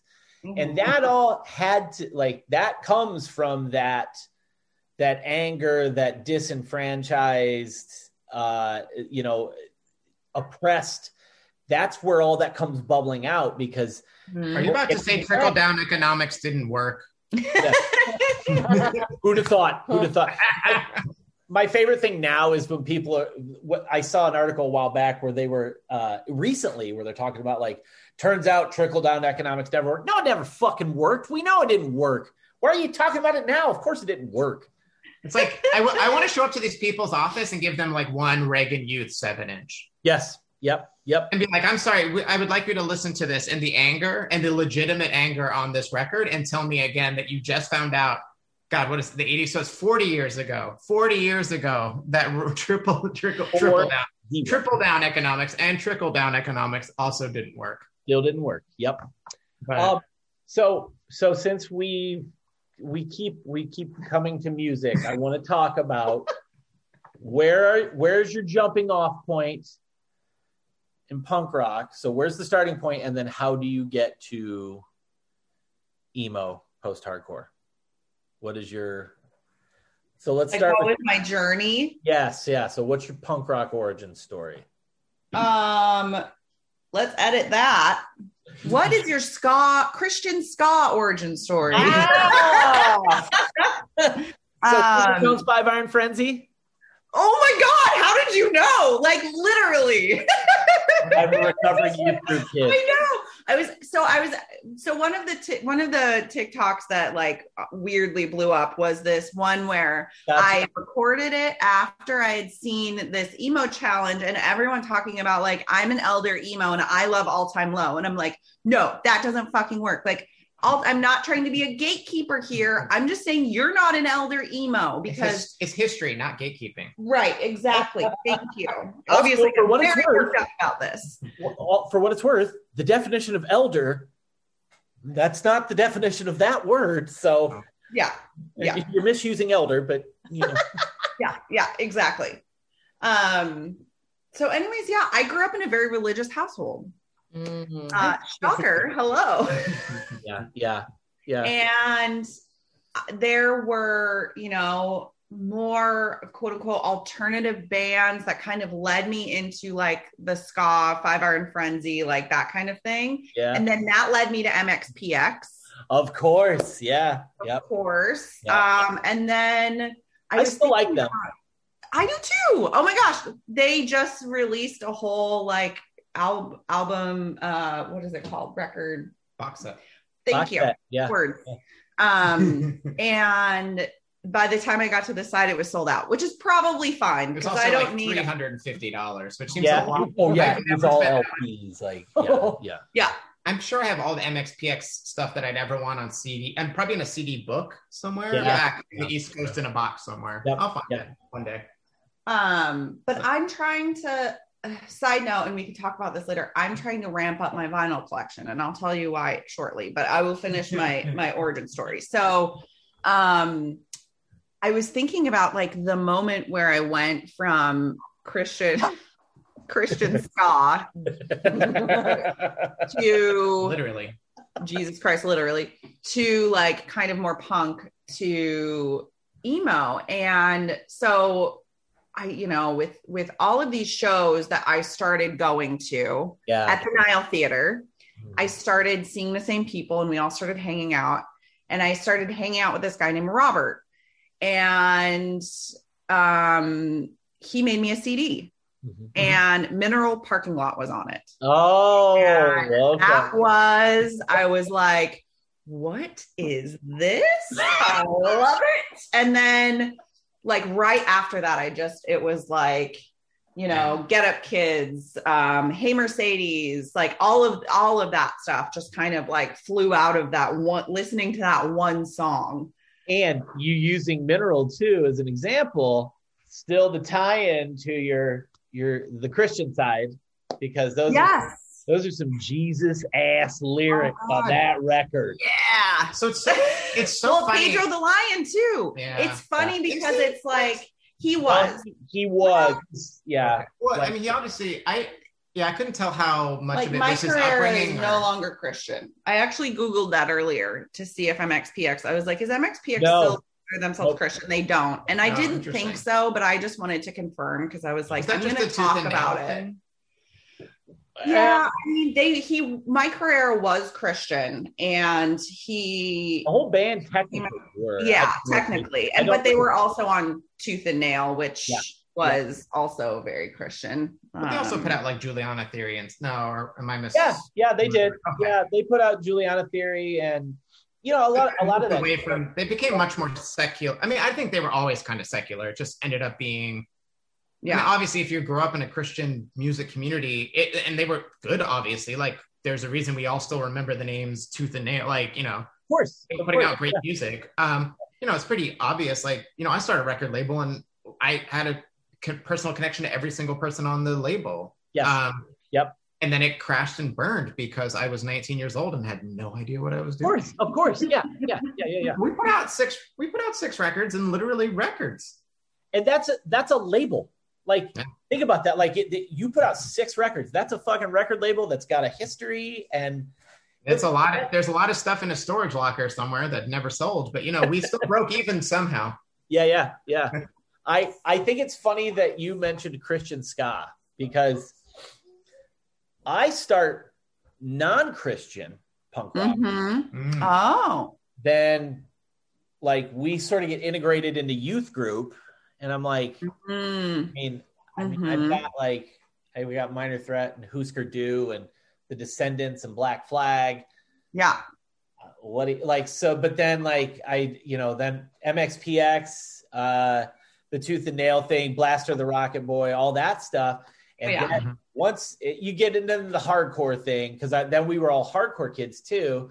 And there was a big boom and a big crossover. And I'm sure you probably encountered tons of crossover between Christian punk and hardcore and emo with secular, whatever the fuck that, like, I mean.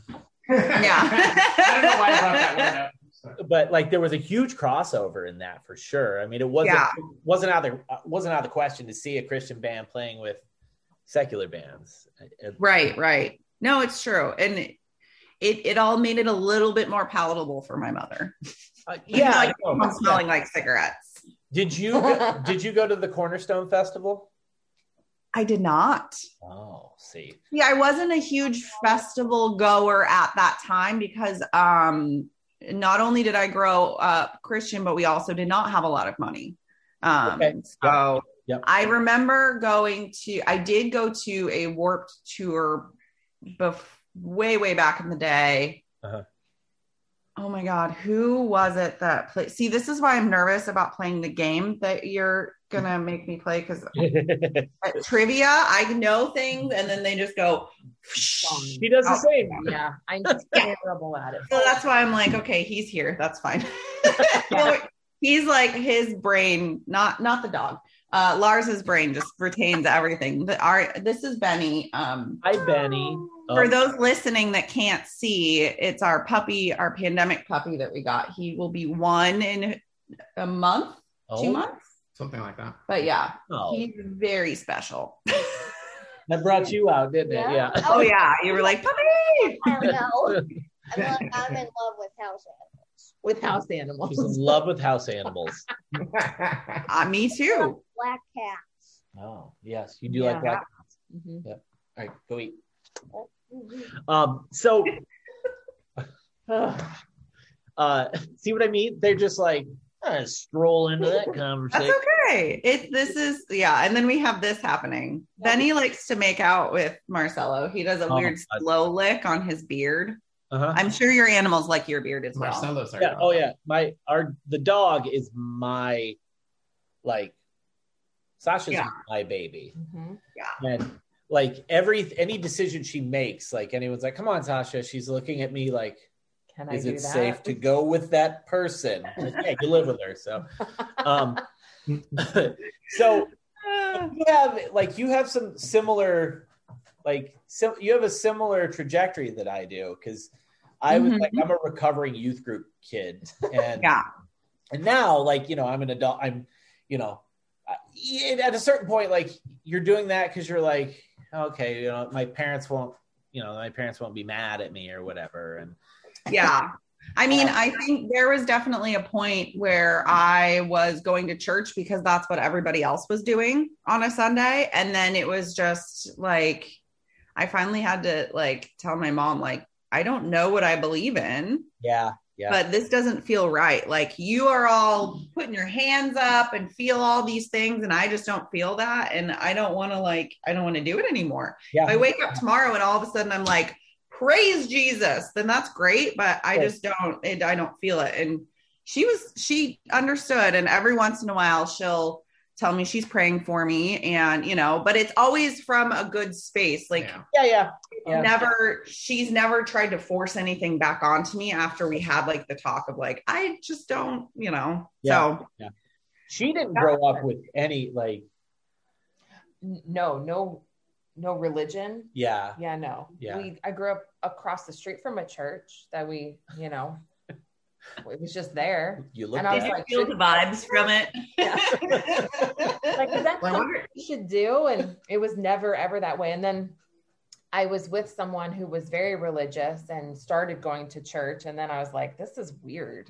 Yeah. Mm-hmm. Really strange. Yeah. And then we briefly went to church, the same church. We went to the church that my parents were attending at the time when we were first married. We weren't married yet. No.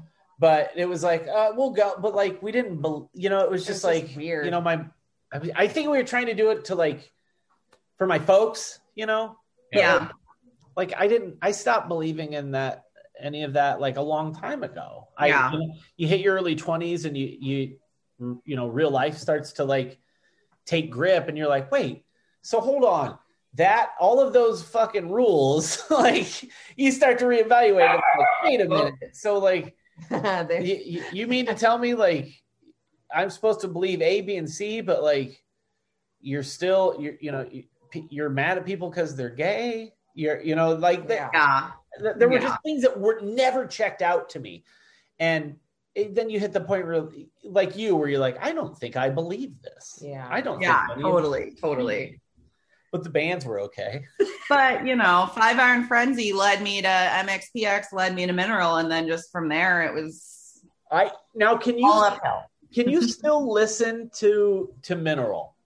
Yes. Can you? I do. Yeah. So, are you no? I have a weird relationship with it because we were all really into Mineral, right? And this is all of us were still pretty. Like I was most of my music taste was non-Christian, but I did listen to a lot of, and I never counted Mineral. It was just like, oh, that's a good blend, I guess. Yeah. But I think that's a certain point in my life that I look at now kind of cringe at. And I think I attach it to certain memories, but that first record, I still do like that still works for me. The second one, not so much. Yeah, that's fair. I mean, I feel like there are some of those older albums. Like I don't listen to the ska stuff anymore, but it's not like I don't know. Like I'm not going to put on Five Iron Frenzy because it kind of does connect back to that like religious stuff that I was just like, okay, I like this music and it makes my mom happy because it's, they love Jesus. She loves Jesus. And it's not that I connect back to that anymore. Right, so right. I understand that. Yeah. I think too, like now that I'm older, some of that stuff I can revisit like over the last like 5 or 6 years. Like, I think I always kind of still liked MXPX. Like I would go back and listen to those songs and be like, that's pretty good. That's still good. Yeah, totally. But no, I mean, MXPX is definitely one of those, though. Yeah, like, now that I'm older, I'm definitely like, they're a good band. Yeah. So I want to get into. I've developed an emo gauntlet. Now, normally, like we have some games we play on the show. One of them's called We Fucking, which is basically like I give her a list of things like people, and I'll be like, are we fucking these people or not? It doesn't work. Oh yeah, my mom's definitely not going to listen to this. We're not playing We Fucking. We Fucking this emo band. And most of those guys I look at and go, no, Yeah. So we're gonna, and I want both of you to good because he's the brains of the operation. Okay, so I'm being set up for failure. So. I know for you, Mineral's the tipping point. So we've established that's your. We'll say that's your first emo band. Yeah, I would say that. All right, Lars, what is your tipping point? I'm trying to think. So I grew up like skate kid stuff. So it was a lot of hip hop. I honestly think embarrassingly and also not embarrassingly, probably my first punk band was like the weird Beastie Boys punk stuff that got me, and then reading about what they were listening to in like the 80s in New York. Yep. So I got into punk a lot and I always really liked the more melodic punk stuff. I'm really trying to remember what would be the first, because Rites of Spring came later, even though I was a DC kid. And also, I think even when I heard Rites of Spring, it didn't scream emo to me at the time. I'm the same. Yeah.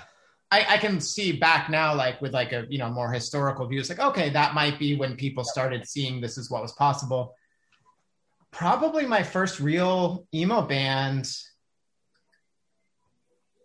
It's probably got to be Jimmy Eat World, Bleed America. Okay, that makes total sense. Like I always I come from. I don't even consider them emo, but with the they are. I mean, absolutely. When that you'd probably say that's yours, right? I guess. Yeah. Or the album before, which I'm blanking on the name of, but with like Lucky Denver Mint and Clarity. Yeah. I was going to say, I don't think it was Bleed American. I think it was Clarity. It was Clarity, but Bleed American, I think, was at that point where I was like, oh, Jimmy Eat World are but didn't they release that like a year later? It was pretty close. It was really close. It was crazy. That was another good thing about being from Phoenix is you would see Jim at different, like I went to a International Noise Conspiracy show and Jim was like standing right behind me. And then they were like chatting afterwards. And I was like, this is weird and awesome. I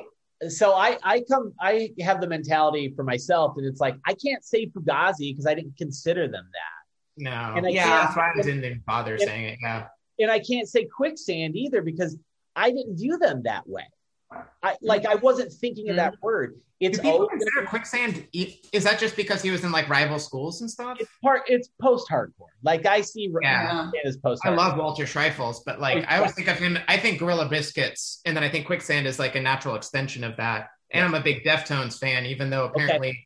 They have some weird. This is why I keep him around for trivia because I'm like, sure, all of that. Yeah. I recently read the guitar player is a flat earther, anti-vax, like all kinds of. I was about to say they have some problematic views, but I'm still like White Pony is like a really big album to me. Yeah. And I know that God, I'm blanking on his name, but like when, the Deftones went through that awful tragedy where their bassist was in a coma for a number of years. I know that there was the Quicksand bassist was playing with them. Sergio? Yeah. And so there was like this weird connection between like two of my favorite bands that I kind of thought there was like some distance between. And I always kind of loved being like, oh man, I love Slip and I love White Pony and I love that they're like somehow connected in this weird kind of way. Yeah, I have a similar thing because I'm a huge fan of Far. Oh, yeah. Like I was never. Wait do you guys hear? Listen to the episode that Joan is on. Well, of course, duh. It was a straight up like it felt like a therapy session. Like it was Speaking of Phoenix. That one of my favorite shows that I ever saw in Phoenix, Arizona was at the Modified, which was this really small art space. Yeah. And they would have shows. The stage was like, this high off the ground in the corner.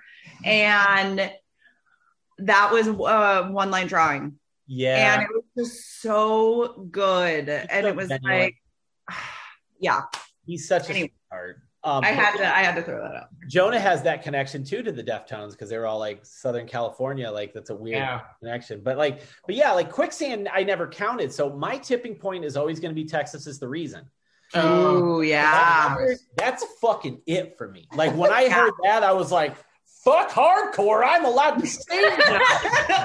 Fuck hardcore! I'm gonna go cry in the corner now. I'm wearing button downs and have a stupid haircut and I'm singing about girls. I'm not screaming it but that record, I listen to it all the fucking time.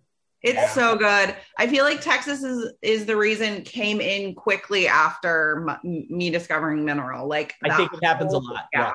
Yep. It's good. A touch point. Like Texas is the reason and the Promise Ring are from that era where they're easy touch points. Like her coming in and not knowing any of it, she immediately gravitated to the Promise Ring. Yeah, of course. Oh my God, I love. And also, I'm just realizing dancing to it in my head right now. Yeah. I'm realizing that At the Drive-In might have predated Jimmy Eat World, but again, I don't think of them as an emo band. I think of them as a punk band. Yeah, but it was like in that space, right? Yeah, like it is. There was so much that like bled across things though at that point where like we would consider ourselves emo or punk or whatever, but it was like you listened to At the Drive-In, you listened to Mineral, you listened to the Get Up Kids, you listened to, you know, I don't know, other stuff that screaming stuff, you know, like it was just, it kind of went all over the place. I agree. Sorry if you hear our dog whining. Totally fine. So Ashley, tell them real quick about your relationship with the Warped Tour, because tell them that while I refill my coffee, because it's very funny to me. I have like musically, so I don't know any of this. It's like you guys are all speaking a foreign language to me, honestly.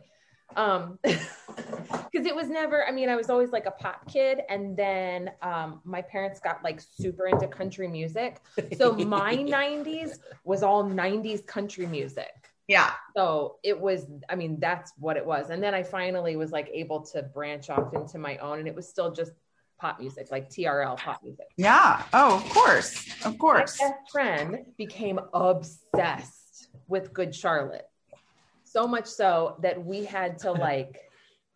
She's going to hear we're talking about this. Yeah, she is. Yeah. That we followed Good Charlotte around like Deadheads follow the Grateful Dead around. That's amazing. Oh, wow. So wow. I think two Warped Tours, believe. I cannot really remember. Just following them around, you know, following Good Charlotte. But I didn't want to be in that like pit. I hated being in like all the craziness. So I would just let them go, and I would go like sit in with like just random bands. So we were trying to figure out which ones I went to and who I saw. And we couldn't really figure out, but I would just sit and watch like weird bands play. I know one of them, like everyone had giant mohawks. Oh, she saw the Casualties. Oh, whoa, that's awesome. so right. Yeah. Casually seeing the Casualties. Yeah. I didn't know they were inside. It could have been Rancid. Bands that I would just be like H2O, I think you saw. Maybe. Yeah, I think H2O. I don't know. Yeah. I don't know. Yeah, because I think Rancid played the year that I was at, that one of the years, because I maybe only went to one or two Warped Tours. There was definitely a couple of years where Rancid, at least the two front guys had mohawks. Big mohawks. Oh yeah, Lars and Tim. Lars had a big mohawk. Yeah. So did Tim before he got that fucking tattoo on his head. Okay. Yeah. Yeah, I don't know. It was just, I would just be like, it was almost like an amphitheater sort of space. And as somebody from it was Rancid. Sort of that area, how did you get into Waldorf's finest Good Charlotte? Like, how were you, like, were you from like that sort of area? Because Alicia had terrible taste. I don't know. My best friend just loved them. They fell in love with Good Charlotte. I remember there was one song that was everywhere, and maybe it's good that I'm getting older, but I literally can't remember any of it. But I remember there was one Good Charlotte song that was everywhere for at least a year. Yeah. Oh yeah. And I can't remember a single other songs, but I know they were huge. Yeah. It was funny because what I remember of Good Charlotte is they were huge, so I didn't like them. Yeah. We saw My Chemical Romance. People like everyone that's on TikTok that's like My Chemical Romance. I'm like, I have probably been forced to listen to a song if I'm on listening to the radio. I've never listened to My Chemical Romance. My all-time low too. Like again, no, I don't know them. Yeah, no, I don't know them. My Chemical Romance. Yeah, like that's her stuff. My Chem, Fall Out Boy, Ocean City. Fall Out Boy, no idea. Yeah. I mean, I'm sure I do, but you know.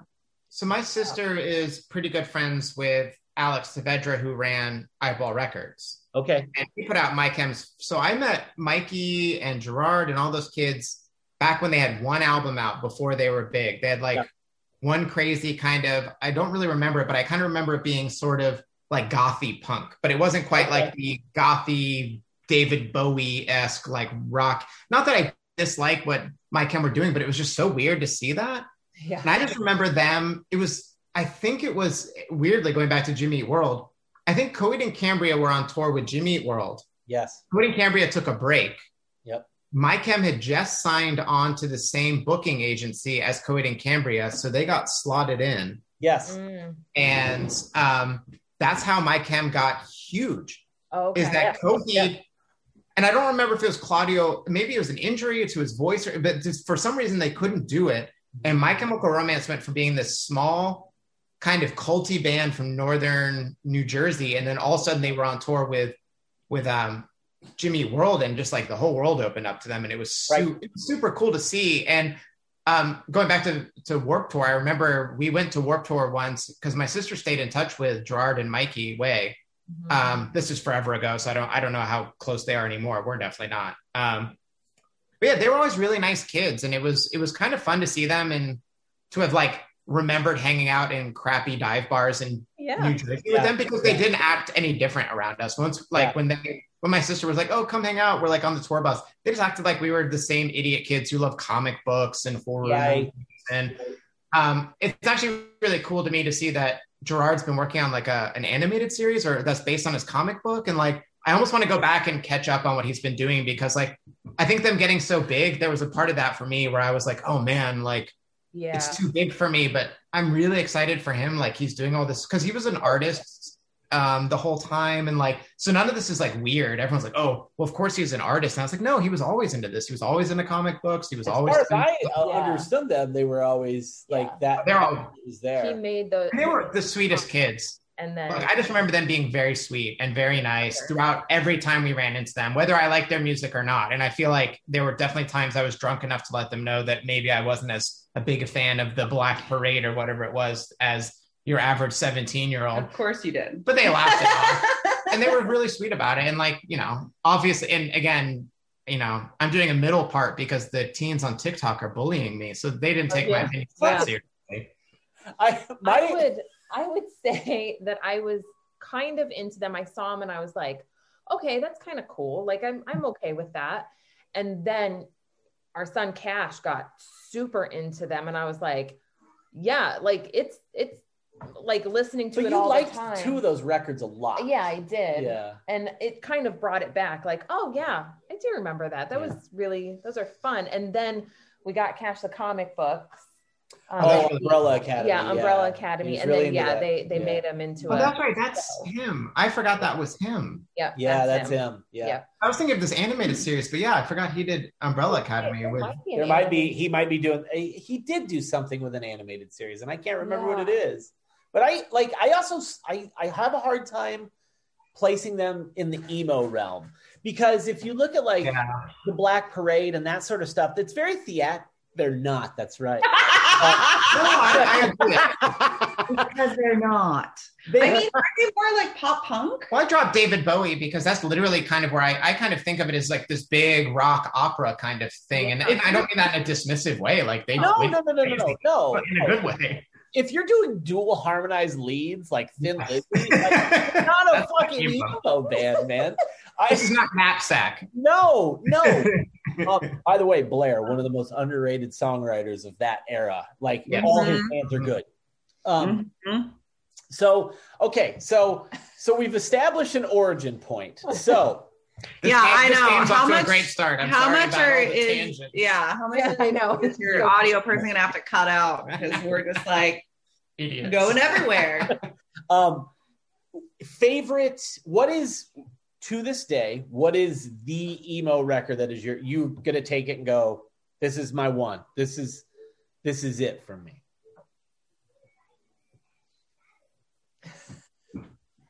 People have asked me this before. It's so hard to.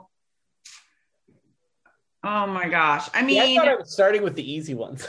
No, you're not. None of it is easy, because I just love it. Yeah, I love them all so much. I think that I would either say, it's like every time I want to say something, the other one's like, another one pops in. Yep. Get Up Kid, Something to Write Home About will always be. I mean, I'm wearing the shirt. Yeah, I saw the robot. Live. I know. I think like it was.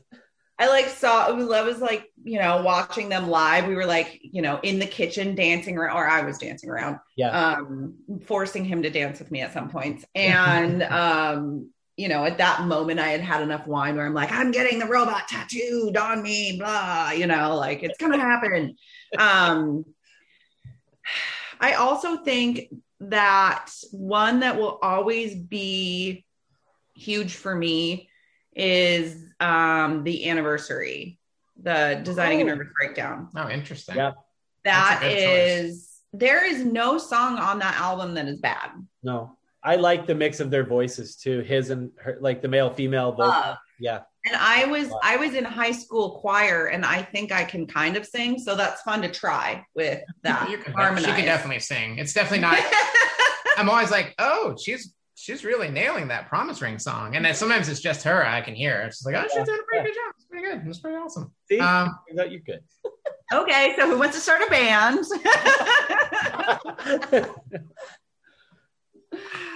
It's so hard because I can think of like, there's a bunch that's popped into my head and I'm like, well, it's not really emo. Like I want to say Small Brown Bike, but I don't know if I count them as being a part of that world though. Same way it's a part of the world. The Riverbed is one of I think that is just what they did on that album was just so crazy. And like, I love, because there's a lot of songs like Mother Mary by far. Ugh. And like, I love that album. See that one too.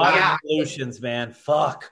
It's just hard because it's weird because I think looking back on it, and I'm sure you guys have this issue too, it's like it all gets so fragmented. Like I'm thinking of making playlists for friends of mine that are like, oh, I really like that Knapsack song. I'm like, well, hang on. I'm about to pick 50 different bands.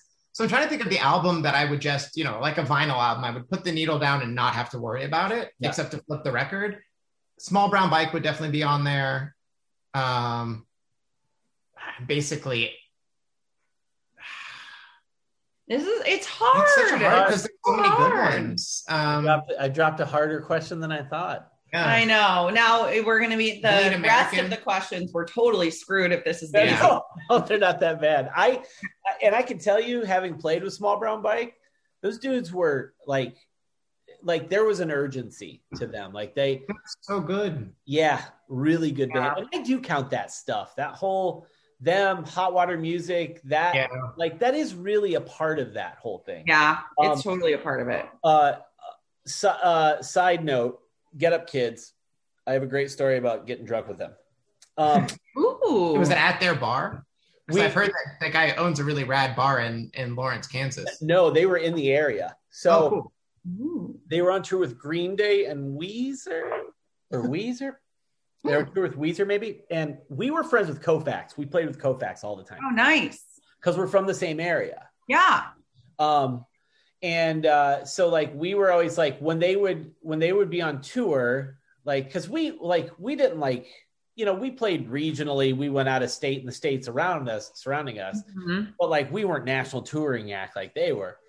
So like when they would play locally, we were on the bill because they wanted us. Yeah. So, we had that connection because they were friends with the Get Up Kids because they were on the Get Up Kids label. Nice. And the Get Up Kids were on tour with Weezer. I know for sure it was Weezer because we talked about River. Rivers.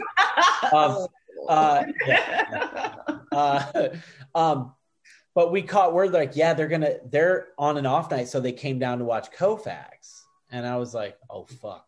So what we ended up doing was, we found out they were going to be at that bar that's like our hood. So we went there and sure enough, there they were sitting at a table. Nobody knew, like nobody was paying attention. So we bought them a bunch of pitchers of beer and they're like, well, you got to sit and drink it with us.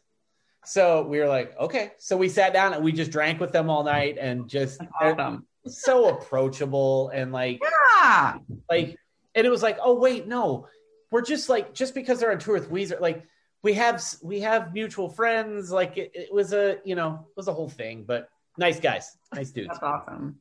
Yeah. So since we established the album, which is hard to do. This is a thing where you're going to out yourself a little bit, but it's fun to do. Okay. Did you fall into the trappings of the emo fashions? You clearly haven't seen all of my TikToks. So Thursday wore It was diesel. loaded. It was a loaded question. I knew you did. No, it's fine. So Hold on. Thursday wore diesel jeans. I knew this because I, was loosely in their periphery. I owned at least 3 pairs of used because I couldn't afford new diesel jeans at the time. No, of course not. No, that's not. But yeah, I definitely had a couple of pairs of diesel jeans. I tried to model my look after Tucker, the drummer from Thursday. So long hair, black, tight black t-shirt, blue jeans. I don't remember the shoes they wore. Were they Converse? Because I was in Sweden, so Converse was the big thing that you always wore. So they had to have been a Converse band, or they could have been an Adidas band. I was about to say they kind of scream Adidas in my head, but I can't think their shoes. But I had both anyway, so it would have been easy to pull off. There was also there were the kids who were wore all black, really tight, button-up shirt, really tight black jeans, and black shiny pointy shoes. Yes. And I think Juliana Theory, a really big thing in Phoenix. Yeah, Juliana Theory. Juliana Theory, exactly. Yeah. That was really big in Phoenix, why are you going to a basement show where you're sweating and wearing all black long sleeves? And honestly, I don't think I ever really graduated out of just the sort of general rule of messy hair, black t-shirt, blue jeans, probably black shoes. And I definitely am a little bit crazier now, but I think most of my 20s and early 30s, while I wasn't necessarily trying to do that, my wardrobe was so it just kind of became very easy to wear, and then sure. I was the same way. It was always some obnoxious t-shirt, or a hoodie, blue jeans and Vans. I was always the black old school Vans, and those are great. And that, I haven't I still buy obnoxious t-shirts and I still buy black Vans, and shit didn't change at all. I mean, my hair has gotten a lot better. Did you go through some of the emo haircuts? Yeah. It was weird because it was before. It was before the kids thought it was cool. But it was before the scene thing happened, in the mid 2000s, right? Yep. Where there were so many Phoenix kids were doing the duck butt haircut. You know what I mean? Where duck butt haircut, and the straightener was your best friend. Yep. And I also worked at a salon. So there, I have friends who would just play with my hair. Yep. It's fine. It's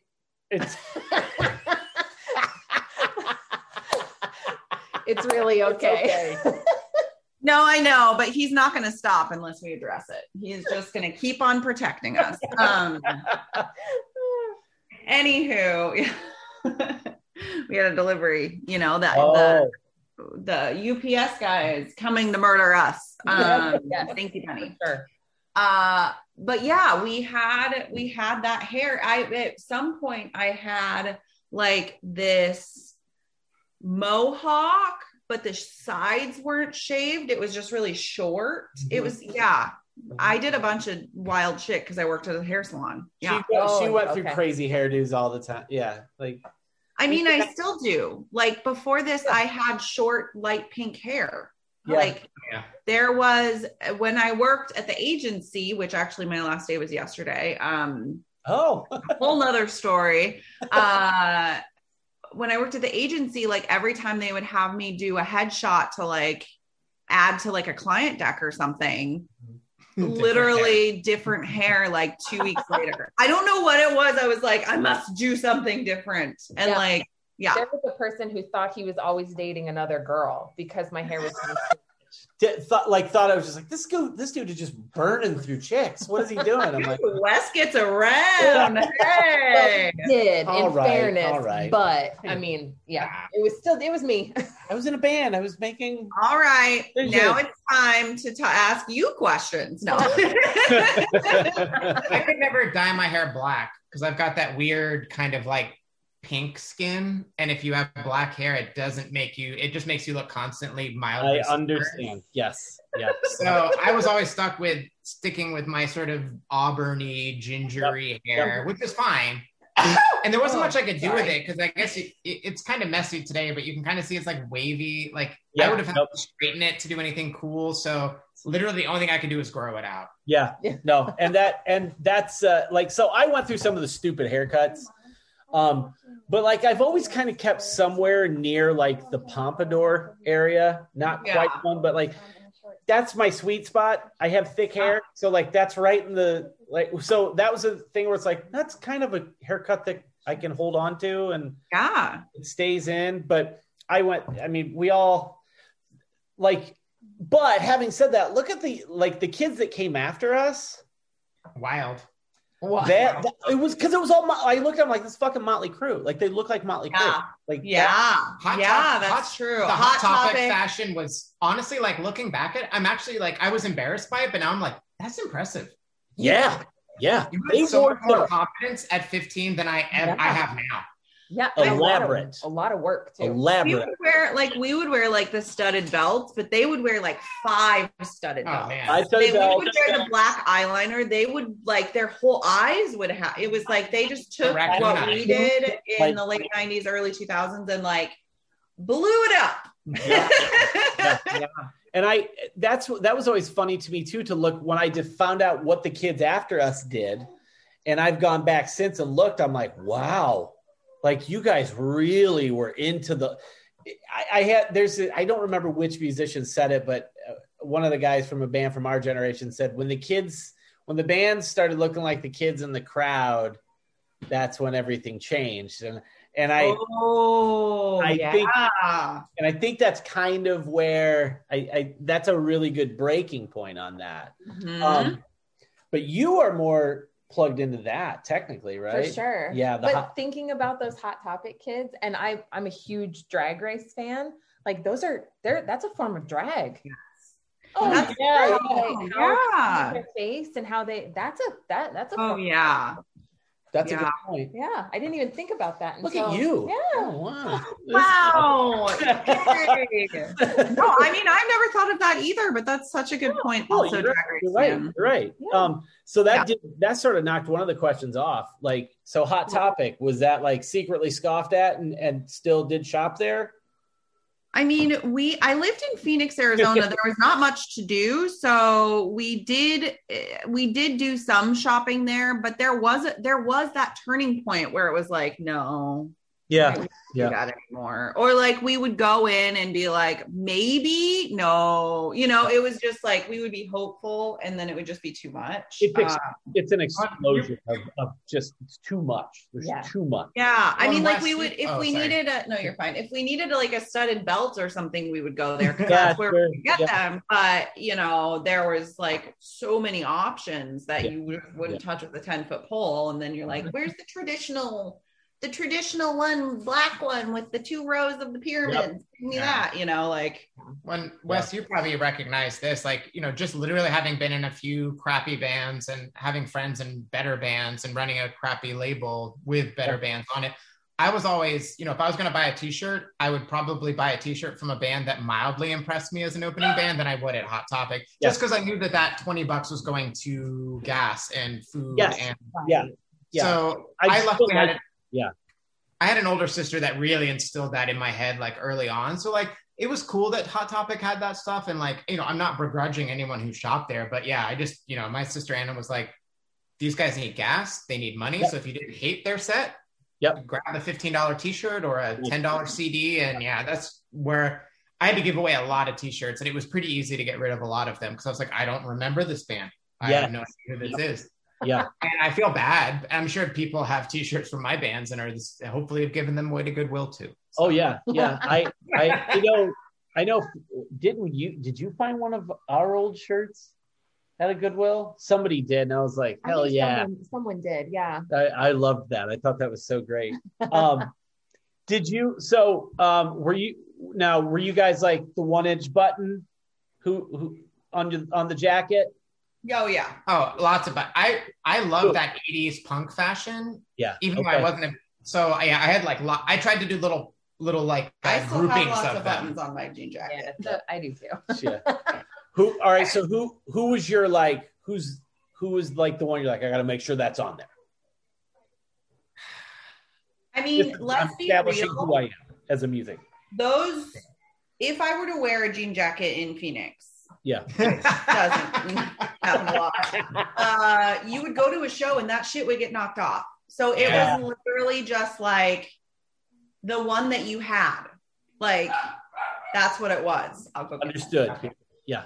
I think I was I literally like, even when I was in very emo-y sort of punky, like later stage punky bands, like I loved the old school stuff. So like it was probably a Dead Kennedys button or a Clash button.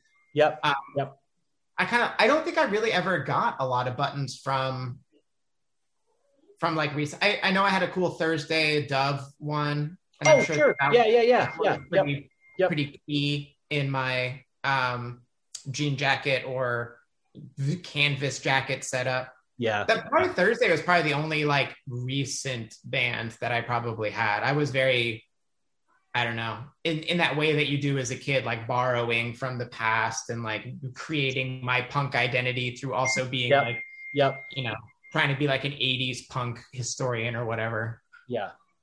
I had a similar like a similar thing where like I liked the groupings of like, here's a like the one thing, and I recently rebought. I had the Husker Du the line with the line that I don't know what it looked like. It looked like a manhole cover, but like I had that pin for years, and I recently like a year or two ago rebought an enamel version of it. But that was the one that I was always like, no matter what, know that I'm a Husker Du fan. Yeah. That was a big deal to me because I'm still like Bob Mould's one of my like guys, So a couple more of these to not make them too hard. Mixtape or mix CD go-tos. What was like all right, I got to impress this person. What are some of the tracks? Or do you want me to go first? You go first because we've already established I'm not good at remembering. If I wanted to impress, so I'm just going to generalize it. It would be like anybody I want to impress, regardless of gender or reasoning to impress them. Mm-hmm. Courage Was Confused, Knapsack.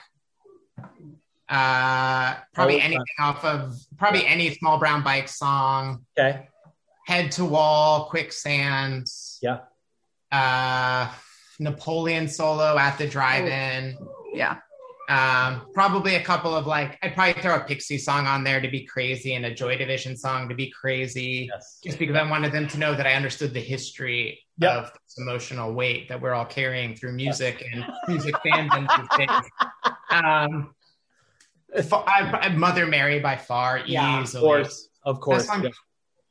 You can put that on. Literally, that's a go-to on a sad day song for me. It's like so there's something about it. Like there have been times where he'll just put it on, and I'm like dance party around the house. Yeah. Just it's so good. Lucky Denver Mint because I've never been embarrassed of my Jimmy Eat World fandom, and you should not be. Clarity fucking rules. There's nothing to be. That album is that is their. When that record came out, that was one of those things where all the emo bands went, "Oh fuck, we got to start over." Like, we're not gonna be better than that. We got to start over. And those guys were so nice. Like Jen got to know them, but like because I had that kind of a little bit of a tie-in with the My Chem Kids before they blew up, and like I think we were in Allentown, Pennsylvania. Okay.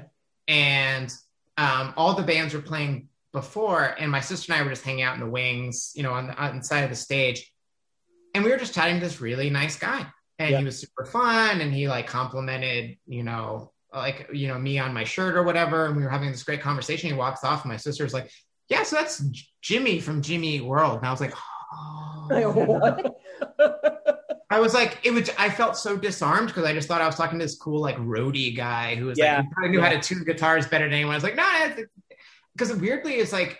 I think I had that. What is it? The phenomenon that football players say they have like helmet head, like no one knows who they are in public. Yes. Like I think weirdly, I really didn't have a good idea of what a lot of my favorite bands, who they really look like. Yes. Yeah. Sometimes I would meet these guys and I'd have these great conversations, and I think I was really lucky to not get Because that was starstruck. back before like the internet told us everything. Oh yeah. You know, I mean, we would Yeah. do certain Good things, point. but it was like, If know, you didn't get we that weren't- issue of AP magazine, you didn't know what Jimmy Yeah. World looked like. Yeah. And I did get that issue. So I was talking to this really nice, handsome, charming, beautifully great eyes, piercing eyes, just like handsome man. And I had no do you idea. need some time right now? Can you need a moment? We're gonna shut off the video. It was just so funny because I remember being like embarrassed and then also not embarrassed because it was like a really cool, genuine interaction with like a human being. And I was like, oh, that's really cool. Because I'm like some idiot 18, 19-year-old kid. Well, and I think that, I mean, there wasn't, we had some stuff that came out of Phoenix that was good. And obviously Jimmy Eat World is like up there, but Of course, yeah, that's like- like there was a band called Never Gonna Score.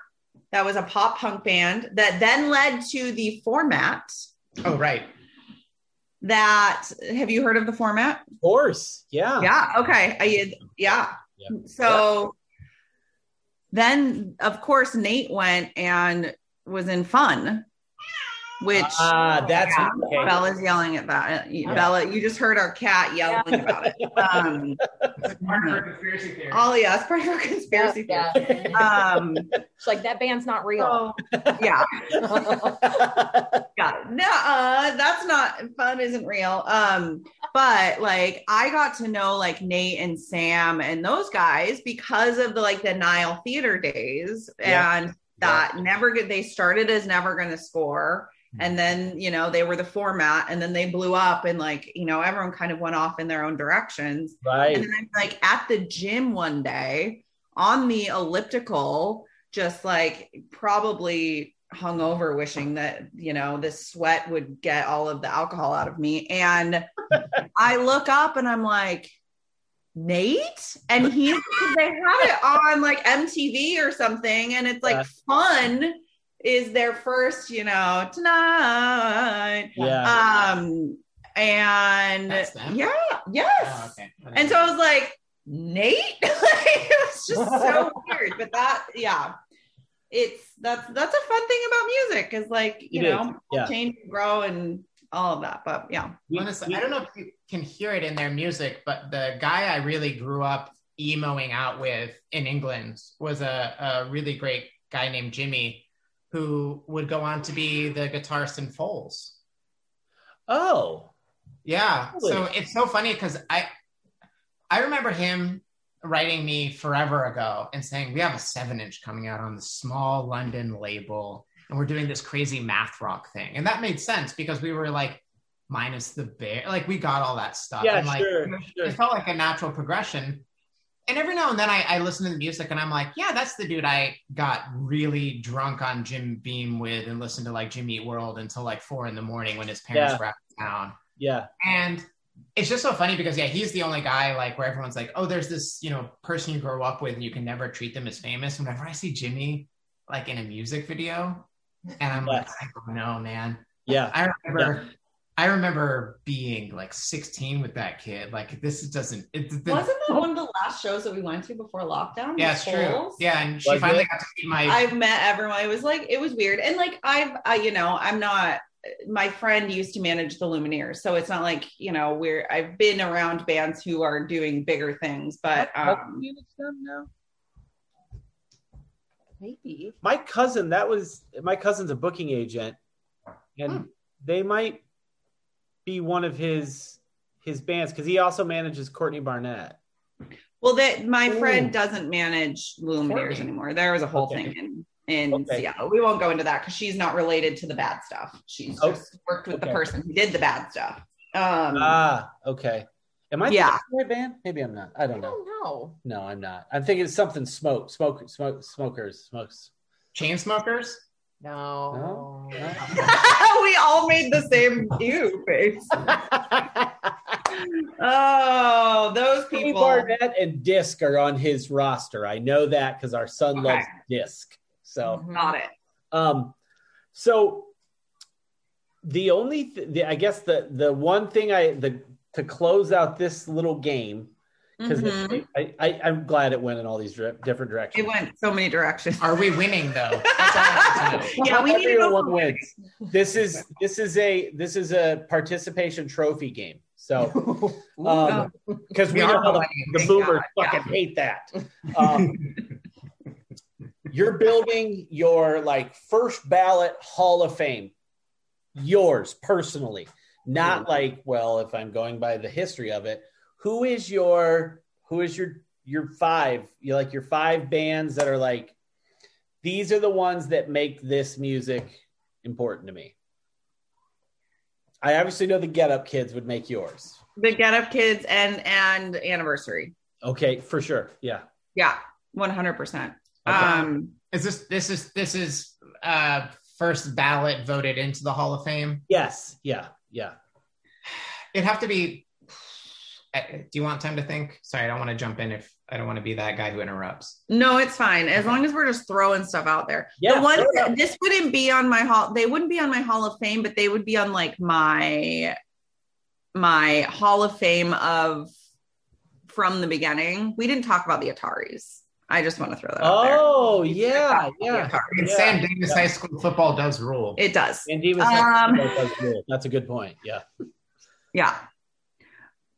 Oh, Death Cab. Like early, like, okay. I mean, I love Death Cab now. And it's funny because, oh my gosh, I'm totally blanking on his name. This is what happens in trivia for me. Ben Gibbard. Yeah. He likes to go to our favorite coffee shop. And so he's friends with like all of those people. It's like 6 degrees separation of Ben Gibbard in Seattle. That's how it works. Okay. It's like 3 degrees.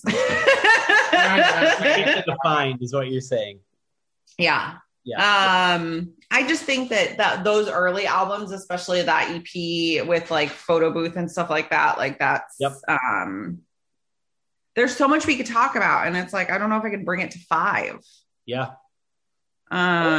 Whatever's on your heart. That reminds you of your church days? Yeah. Whatever's on your heart. Promise Ring has to be in there. I'm going to say more than 5 because it's the pandemic. There are no rules. Yeah, fuck it. Oh, is that what the panini means, that we're in a pandemic? Yeah. Oh, okay. Duh. I finally figured it out. We're in a panini, and there's like people who say like anything that starts with P is what we're in, because we're tired of saying pandemic. They wanted to zhuzh it up a little bit. That makes more sense to me now. I mean, Braid. But also like Murder City Devils. You know how many times I saw that fucking band? I saw Murder City Devils a dozen times at least. Like, I love that. Love them. Well, and that's another goodie from Seattle. Yeah. So they were always a band I knew, but Jen took me to a couple of their shows when we started. Like, and they were a band, like, I knew the name. I probably knew a couple of songs. Mm-hmm. I mean, I'm sure you can relate to this. Like, there was an avalanche smorgasbord of incredible music. Yes. And it was so easy to not be into great bands. Yes. Mm-hmm. Very easy. I think that was like one thing that I've always been really thankful for, was that mentality of the fact that like you were going to run into amazing people with amazing taste in music that didn't know bands you were into, because there was so much. And I think that generosity of just realizing, you know, like, I don't know, that whole scene thing with the arms crossed, like I was that guy, but like I was never that mentality. Yeah. Like I didn't love the Pit because I was small and I'd already broken my nose a few times, and I was already beat up. No moshing. Like there were a couple of pits I got into, and I'm glad I did. But like I definitely walked out with some pretty cool bruises and cuts and stuff. But like I already skateboarded. Like there's 12 stairs that want to bite me tomorrow when I like leave this Thursday show. But not that there was a pit. Well, I don't know. Probably maybe there was a couple of early songs that Thursday could get a pit to. Yeah, but. Yeah, I always love that generosity, I think, of that scene where I was always excited when somebody didn't know a band I knew, because that meant I could make them a great mixtape. Yes. And I always loved when somebody else approached me with the same thing. I was like, oh, I don't know that band. And they're like, here's my phone number. This is the cafe I hang out in. if I ever see you again, I'm gonna have a great tape for you. And Yes. that I think that level, like, yeah, there's a lot of things to make fun of the emo scene about, but the fact that we all kind of got into it to be I part agree. of the scene and share music and share experiences, like that's something that's been really cool to have always been part of my life. Yeah, I agree. And also, I've never been embarrassed to say I don't know that band because No. I never had to feel embarrassed because there was so much good music. Mhm. I'll give you a great example. I missed the boat on American football. It was easy to do. How It was super- dare no? it I'm was just super kidding. easy to do. I was more like, I was definitely more of the big guitar post-hardcore sound. That was more in my sweet spot. So I was more of like Texas Is the Reason, Handsome, Far, like like By a Thread was another band I really liked, a lesser known, but I liked them a lot. I was more, when it came to Jawbreaker and Jawbox, I was a Jawbox guy. Like that. Jawbox. Oh. Yeah. So I was that a Jawbreaker lady. I like love them both. Jawbreaker, but when I heard Jawbox, something went off, and I was like, "Oh, this is my thing." So I was definitely more into that. And I think then when you get into like a little more of the jangly stuff, I love the Promise Ring. Mhm. Anybody that was adjacent to Texas Is the Reason I liked. So by proxy, I was a fan of Sam I Am, Game Face, the Promise Ring. I liked all that stuff. Yeah. And then that sort of like, for one reason or another, I didn't necessarily discover American football when they peaked with that stuff. I was listing at the time like Bluebird, California band. I really liked them a lot. Q and Not You. Oh my God. Yeah. Q So and Not You. Yeah, so that was more like, and of course, like the other part of me is I'm a big like, I like grimy garage punk. Like I'm from Ohio, the New Bomb Turks. We're just south of the MC5 and the Stooges. The New Bomb Turks are still, my favorite band ever. Like that stuff is You did a really good job with that interview, by the way. You didn't sound like you were like super excited. Would you like to hear how I was before that interview? Oh my God, he was a mess. I wanted to karate chop his throat and be like, shut the fuck up. Just do it. Oh, I was a mess. Oh, I was sweaty and just like, is this going to be okay? Like, is this, do I sound okay? Do I look okay? Is everything okay? I'm like, oh, God. Ugh. I'm gonna hang out with our children. So like American football wasn't on my radar. Mm-hmm. And now, like 3 years ago, I'm like, everybody talks about a fucking American football. Like, were they that big of a deal? I had to go back and look and go, oh shit, they were a real big deal. You didn't see it, dummy. So, that's okay though. I mean, no, like Lars said, there were some bands that you were like, oh, were you really into this band? I can't think of them right now, of course, because how my brain works. But yeah, it was never like, oh my gosh, I'm embarrassed that I didn't know about this, because there was so much. I mean, like, as we're talking, there's so many different things that are coming up that it's like, oh my gosh, yeah, like Q and Not You, like, of course, like there's so much good music that kind of spun out from that. Remember the Stereo? Did you guys listen to the Stereo? Yes. Yeah. What a great pop band. Like, so good. Unbelievably good. Or a band that, like, I wish more people would have known. They were a Virginia band, I believe, River City High. Yeah. Yeah. What a good hooky, like, could have been one of those could have been a contender sort of bands. Oh, absolutely. Like Deep Elm always seemed to cultivate those people. And yeah. And there was a to circle back to a part of the discussion probably none of us remember except me. The early internet days, there were lots of great emo message boards, and one that I was on was called A Social Disease. Mm-hmm. And I met a really wonderful woman named Laura, who at the time was dating somebody from a band called Armor for Sleep. Yeah. She was dating PJ in that band at the time. Lord knows what's happened to either of them. Hopefully great things, because they were both super sweet, wonderful people. Yeah. But it was like, that's literally how I kind of went from having been from New Jersey, but living in DC at the time and getting into the Jersey emo scene, was this really sweet message board. Yes.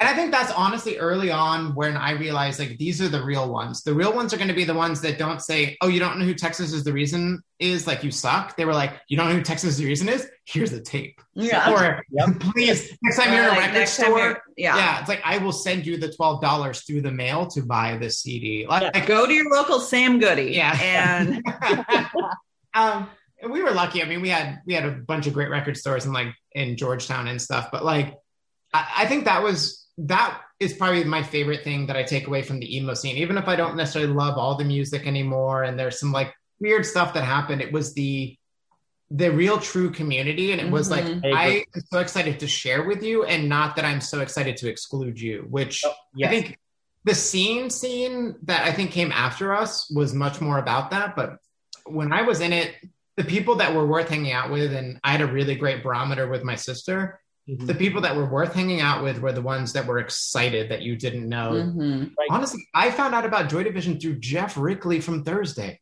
That's fucking sweet. He made me a CDR. I didn't even know that. He made me a CDR of Unknown Pleasures and Closer on when you could just jam it all on a CD. I think I still have it probably somewhere in a storage box, but that's the first time I heard like Transmission and. Oh God. So they were early for me because I was so late. Even though I went to boarding school in England, they were weirdly late for me.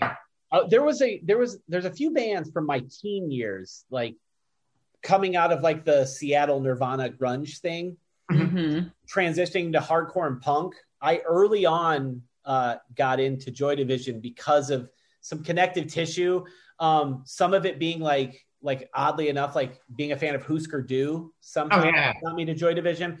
In the same way, like being a massive REM fan made me a massive fan of Big Star, who were like our children have grown up with Big Star in their lives, like our son plays and sings 13, and I still like he sits in puberty did not affect his ability to sing it. And no. Didn't he do that for his show choir? That's it. He just auditioned. He had to do an audition to get back into show choir, and he did 13 as his audition. Yeah, I love that. So there's a great Britpop band that you probably already know of if you like REM, and if you don't, I'm excited to share them with you. James. Oh, I love James. Yes. I'd only just made the REM James connection in my head like a month or so ago, but I went from Everybody Hurts, and then I put something else on by James, and there was this weird moment where my brain was like, this is why you love both of these bands. Yeah. REM could have been an incredible Britpop band. For sure. Yes. If they'd been born in like London or Southampton or Leeds, like they would have been like, so they would, and we're lucky to have them as an American Georgia, based. God, yes. Yeah.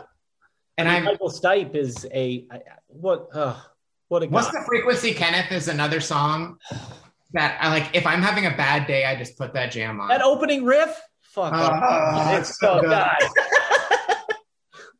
That's one of those things too for me where like, it's the same way. I will always argue this. Yeah, Johnny Rotten sucks. Okay. Yes. Steve Jones's fucking guitar tone on that Sex Pistols record, it sounds like a goddamn table saw, and it's awesome.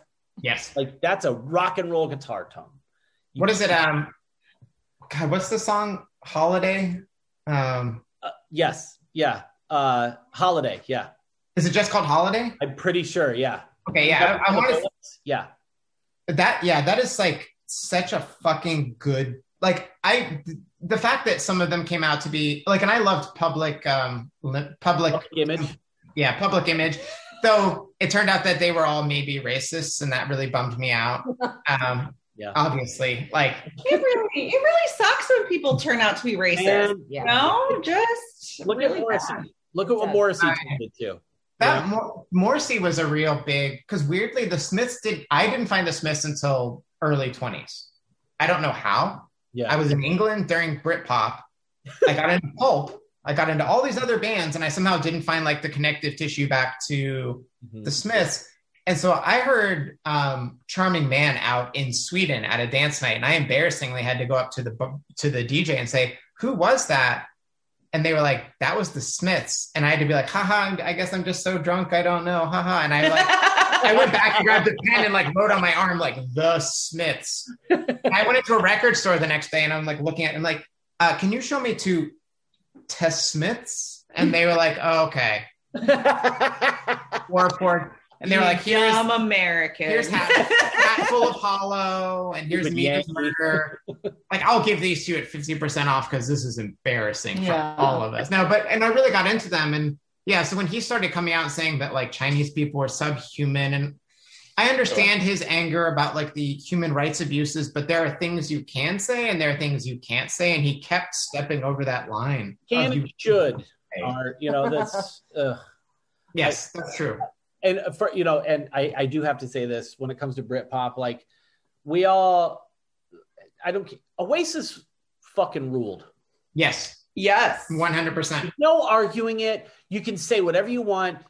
Those first two Oasis records fucking rule.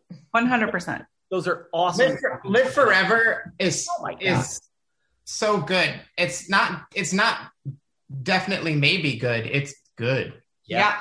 I made an Oasis joke because that's how much I love them.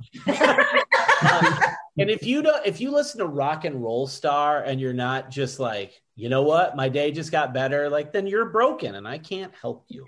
So I think going back to our first date, Jen murdered the Cranberry Zombie. So I knew I had in a good way.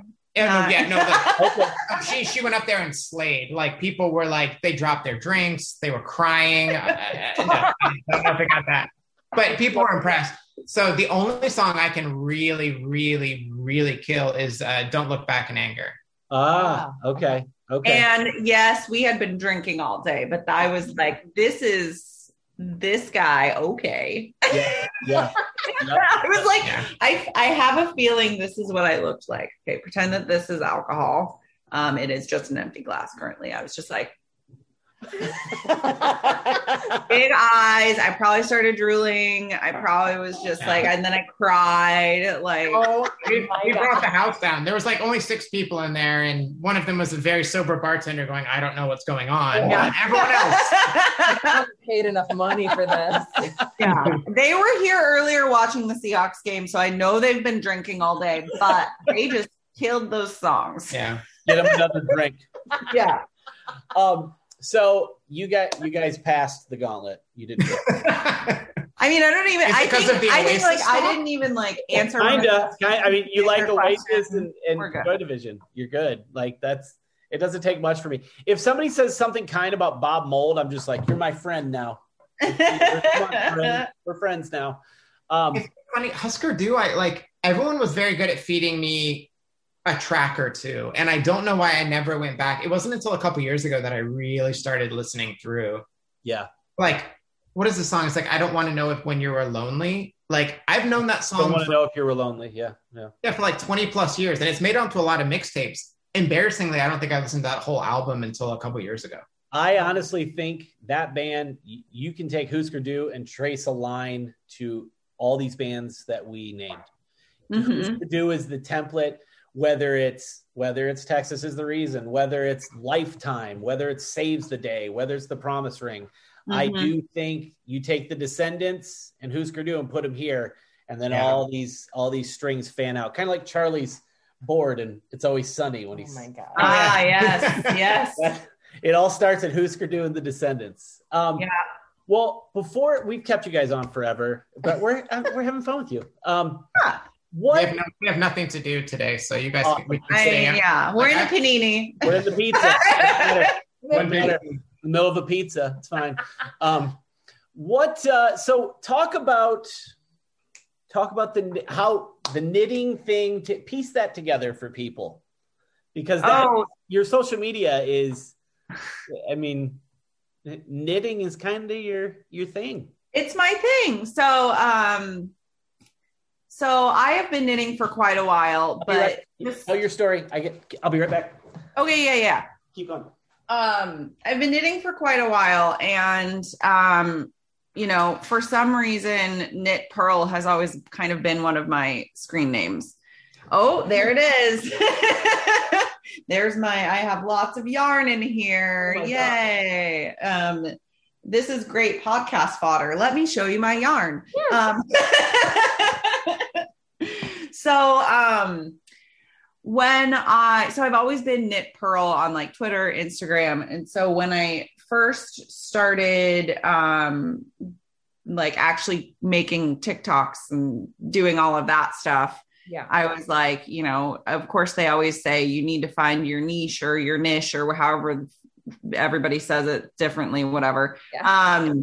And so I was like, oh, knitting, I'll do that. Okay. And so that was kind of my thing. And then, you know, I went out of the knitting niche here and there where like I posted, you know, there was a prompt of like, what's your dumbest tattoo? And it's not dumb. It's amazing. It's from Parks and Rec. It's Ron Swanson's will at the bottom of Ron Swanson's will. And so the prompt was, what's your dumbest tattoo? And then I recorded the part of Parks and Rec that Ron Swanson shows his will. And then, you know, I basically was just like, maybe dumb is the wrong word. And that, I don't even know how many hundreds of thousands of views that thing has. And then the elder emo thing came up. And I just realized like, I don't want to not like, these were the things that like TikTok like explode, you know, made explode. Yeah. I don't want to not talk about knitting though, because that's like one of my big things. So then I created the elder emo tattooed knitters of TikTok. Makers. Oh, but then for some reason, there are more crocheters than knitters on TikTok. Okay. I don't know what it is. Like the knitting community gravitates to Instagram. The crochet community gravitates to TikTok. It's slowly changing, but that's so it's interesting. It's interesting to me, at least. No, that's really weird. I wonder why. I don't know. I don't know. I think it's, I wonder if there's like no, that doesn't make sense. There's no reason. I have no idea. Maybe that's a question that I need to ask. Yeah. Cause I would wonder like on either one, the visual side works. Yeah. So yeah, totally. I don't know what it is. It's fascinating. Yeah, that is. It's fascinating. You're correct. So anyways, then I had people that found my video saying that I was making a new niche of the elder emo tattooed knitters of TikTok, but they're like, I'm a crocheter, I embroider, I am a photographer, like, but I feel like I should be a part of this group. And so I changed it to makers. Yeah. And that's kind of where we landed. And it's been super fun. Like we're doing next week, which I don't think this episode will be out by then, but I'm hoping that we'll do like monthly meetups. Okay. And I'm like purchasing the Zoom credentials to have like over 500 people in a Zoom. Oh, that's great. Because over 500 people have signed up. I'm like, what? I know. Even if you go by Facebook stuff and only like 1/3 or half show up. Oh, I mean, only 1/3 or half will show up. That's just events here. That's a shitload of people. It is. It is. And Michael's craft store like found out that I was doing this and was like, here's some gift cards to give away. And it's just been what? Yeah, it's been super fun. So it's like, I don't know. I don't know if it's just like, I don't know why people like honestly, I don't know why people like my stuff. I'm a freaking weirdo that like is quirky, maybe. I don't know. Well, it's been fun watching her as like somebody who I don't know. I love genres and subgenres, and Jen has just been subgenring other subgenres to the point where it's almost like gone out the other end, and now it's like this big mainstream thing. It's like, as long as you like some cool stuff, show up. And I think that's I think that's the reason Jen's got big, is it's that same energy. It's like, I mean, let's be real. In the world of TikTok, I'm not huge. No, it's not. But the engagement is big. Yes. Yeah. I think people feel excited about being, because again, it's like, it's that same mentality. Oh, you don't know who this band is? I'm so excited to show them to you. Yes. Or like, I don't, you, it's like Jen has no problem. It's not like, oh, I've made this great niche for myself and I'm not going to change it. She's like, oh no, I'll move the goalposts. I'll move the sidelines. I'll change the stadium we're playing in, because I want everyone to to feel good about Well, and I being think here. all of it leads back to like what I've learned most in social media marketing is that when people feel connected to a community, they will do marketing for you. Yes, you know what I mean? Like, so when we launched Uber in Seattle and I was trying to get people to understand that, yes, you just push a button on an app and a car comes to you, you don't have to give them money because you're, you know, it was like a weird concept at the time because Seattle was the third city to launch. Mm-hmm. We would do all of these community events and, you know, like I would just like belly up to a bar and like talk to bartenders about Uber. And like, that is something that I have carried throughout, you know, even before then when I worked for Provenance Hotels and was their social media manager, like it was it's always been about community. And while I think there are certain platforms where community has gone right out the window, like that has always been what makes a social media platform big. And that is what TikTok is. And that is why TikTok has continued to have this explosive growth. And it's just, you got to think about the community aspect of it. Yeah. And it has legs because of that, because it has that spirit too. Like we kept bringing up like punk rock and scenes, and it's there, you know what I mean? Like there's TikTok is there's plenty of shitty stuff, but like there's plenty of supportive communities, like sub communities within it that, and everyone is marketing there. It's you don't have a choice anymore because it's such a massive platform. Like you're dumb if you don't. Yeah. I also think a bunch of us have reached that point of our lives to like the older sort of people that are like, you know, even though I'm not on TikTok, I love seeing TikTok stuff on like Instagram.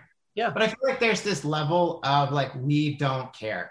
Like we have our lives together. We have our shit together. You guys have kids and a dog and 2 cats that you rescued. Like you have your lives together. It's like, who cares if you owned, you know, 40 Ounces to Freedom by Sublime, like in 98 anymore. Yes. Like none of us. I'll do whatever I want to my hair and I can wear whatever jeans I want. I do not care. Yeah. And it's just like, I feel like we've all reached it. And honestly, I'll credit a lot of the younger generation. Like we've got to a point where like having your life together a little bit, being scared a little bit, being hopeful a little bit, like all of this stuff is, I don't know, we found like an interesting common language. I feel like that TikTok hit at the right point when everyone was like, you know what? I've got some funny jokes to tell about my life, or I've got some like interesting tips to share, or I want to create this cool community, or I want to connect with people around the world who remember who Murder City Devils are. And it's like, and it came at the perfect, it's been around for a while, obviously, but like it came at the perfect time when we're all inside. And I'm like, I mean, I'm on TikTok too much. I will just say that out loud. I'm very aware. You know, hi, my name is Jen and I consume too much TikTok.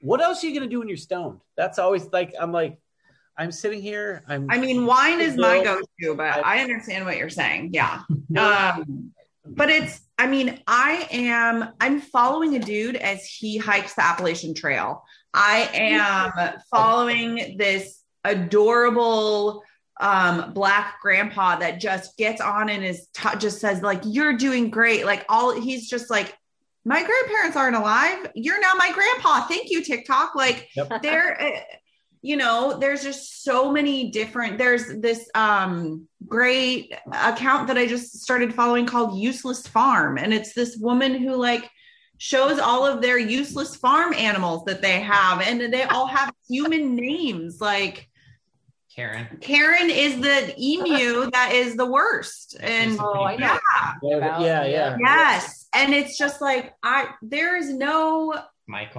Michael, yes. Michael, the smooth-brained alpaca. Yes. There's no way in this world, like even through Instagram, that I would feel like I knew any of these people's lives. Yes. I found the other day I found these 3 girls. I think they're a band, but they do covers together and they do a 3-part harmony. And it's fucking gorgeous. Like, and I was like, oh my God, they're so good. So I started watching all their videos and it's, you know, your standard stuff. Like it caught my eye because they did they did Old Man by Neil Young, and it's really beautiful. Mm. I start going through their account, they're really talented. And you find people like that, or like, I mean, even on a larger scale, but like, this is our love of Twin Peaks coming out, but Kyle MacLachlan is on fucking. Oh my God. I just love him so much. Like, he's always been great at social media. God, he's just. And he's not got any less handsome, which is disappointing. No, I saw one time he was in the. We're all in love with him in our house. Oh yeah, I just started rewatching when Jen would go to bed. Well, she said she was going to bed, but then I would hear like TikTok. Yeah. So the animals and I would just be up, and I think I've started rewatching Twin Peaks. And I don't know if you knew this is through your love of Sweden, but so when I moved to Sweden, once a year they would play all the Twin Peaks straight through. Yes. And so like when I moved there, I had never seen Twin Peaks before. The girlfriend I moved to Sweden for was like, we should watch Twin Peaks. And I kind of knew it because my parents were into it. And I was into X-Files as a kid. And my dad was always like, you should watch Twin Peaks. Watch Twin Peaks. I thought my dad was a nerd and an idiot. And he's just a nerd. He's not an idiot. He's very smart. So I never watched Twin Peaks. And so I watched it with Ella, this wonderful Swedish woman I moved to Stockholm with. And I was like, this is crazy. And so it's funny, is like my first Twin Peaks impression was in Sweden. And when I moved to Seattle, this area, I was like, oh, weird. I kind of get it. Because in Sweden, they have all the pines and all this like weird small town stuff. Yes. It made sense. And now we can drive like 45 minutes down the road and go to the Great Northern, and we can see the waterfall and we can see the bridge that Ronette walked down, and we visited it all probably once a year. Yeah, once a year, especially before the pandemic. So when we can all travel after all this, feel free to come. We have an extra room. Done. Stay with us. We'll go. We're going Twin Peaks hunting. Oh my God. Like I rewatched it. She'd never actually watched it. No. So we watched it, and we finished it by eating cherry pie. Like, she bought a cherry pie. She's like, we have to do it. Like, we do have to. Twin Peaks makes me want to eat cherry pie, drink coffee, which we do anyway. And it makes me want to drink Bloody Marys if you watch that new series. Mm-hmm. Oh yeah. Yeah. Now I want a Bloody Mary. Do you know the cherry pie? Yeah. What's that? Do you know the cherry pie story? What? No. So apparently Kyle MacLachlan, do you know the I think story unfortunately let David Lynch know he didn't like cherry pie. Yeah. Gotcha. Oh. And this was like days before shooting. So I think it all went from rhubarb pie to cherry pie very quickly because David Lynch thought it would be hilarious to make Kyle MacLachlan eat cherry pie. I might be missing some of the details. I'm sure there's a great like BuzzFeed listicle or something that people can fact check this, but I believe that basically the general story is David Lynch thought it'd be hilarious to make Kyle MacLachlan eat cherry pie. It's pretty funny. That's pretty great. But there is one time he shows up and then he gets a great rhubarb pie. And it's so funny. And it's always funny because I definitely get the cherry pie thing, but like every time I watch it, I'm like, I need donuts. I need. Oh, donuts. Yeah. Yes. Did you get that watching it? Yes. Yeah. Oh, yeah. We kept talking about it. Yeah. Because they have a donut spread every time they walk into that. It's like episode 2 or 3, but Dale walks in and he's trying to like talk to anyone, but everyone somehow, every time he walks in the room, they have a mouthful of donut. And so they can't respond. So he just tells them what they were going to say to him anyway, and then leaves. And they're all like trying to finish a cruller or like it's so good. And it's like, but yeah, the whole time I'm watching this, that you can tell where I'm going. Yeah. At like 11:50, I'm like, God, I need a donut. I need a donut so bad. She made the point too that like Dale Cooper is one of the most wholesome, pure, like characters in maybe all of television. Like he wants to do good. He wants to do the right thing.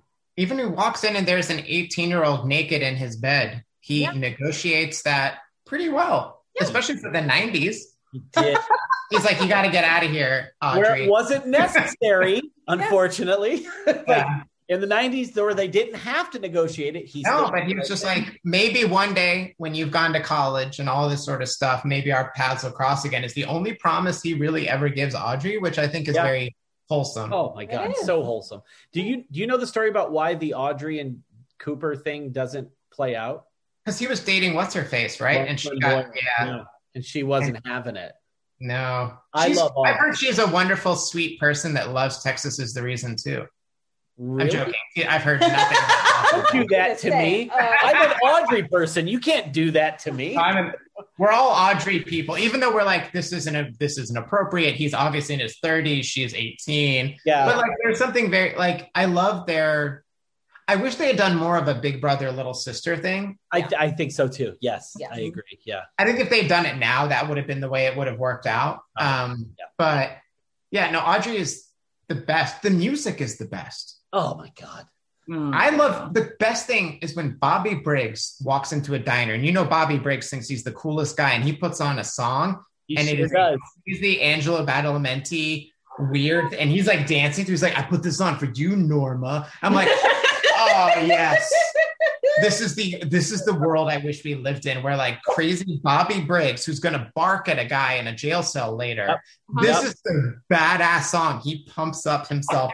Yeah. Listen to it's so good. This the dance that the arm does, the little our son, in a matter of seconds of seeing it, he's like, I can do that, and has mastered it. And I can just like do the dance, and he'll just do it. He'll start doing it. If he was here, I wish he was still here, because he'd be doing it right here for you. Yeah. I've got a TikTok idea for you. You're welcome. Free idea. Yes. So before we close up, thank you guys for all the time you gave us. Yeah. No, this was fun. There were definitely times where I totally forgot we were recording a podcast. Oh no, yeah. I'm so used to doing like the happy hour stuff and catching up with friends and I already invited you to our house. Yeah. So I feel this feels like hanging out with friends. That's nice. And that I say that as a compliment to you guys. I feel like thank you guys so much for having us, and it was just fun. Anytime you can talk about Joy Division, Promise Ring, Twin Peaks, 311, embarrassments, all sorts of stuff. Like 5 Iron Frenzy, 2 Limp Bizkit albums in the mid 90s. Like it's just, the normal stuff we all talk to our friends about now. 90s country. 90s country. We didn't even talk about how much you hate your family. Like, oh my God, there's so many places we could have gone with this.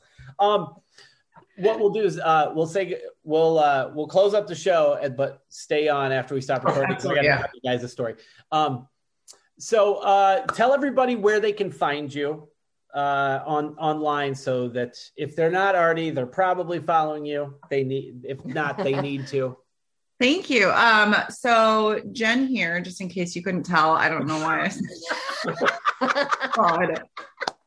This isn't like a Karen and Georgia situation where we don't know who's who. This is like hi, Lars is. Yeah. Okay, anyways, I am Knit Pearl, KNITPURL on TikTok, Twitter, Instagram, pretty much everywhere. And I have a new exciting job I'm starting next week, and I can't say much because this podcast isn't going to go up next week though. So can you? No, I can't because I don't. There's All right. I'm going to be head of marketing for a secret startup, but if you are a maker, so knitter, crochet, embroidery, you should stay tuned because cool shit's about to happen. Very exciting. That is.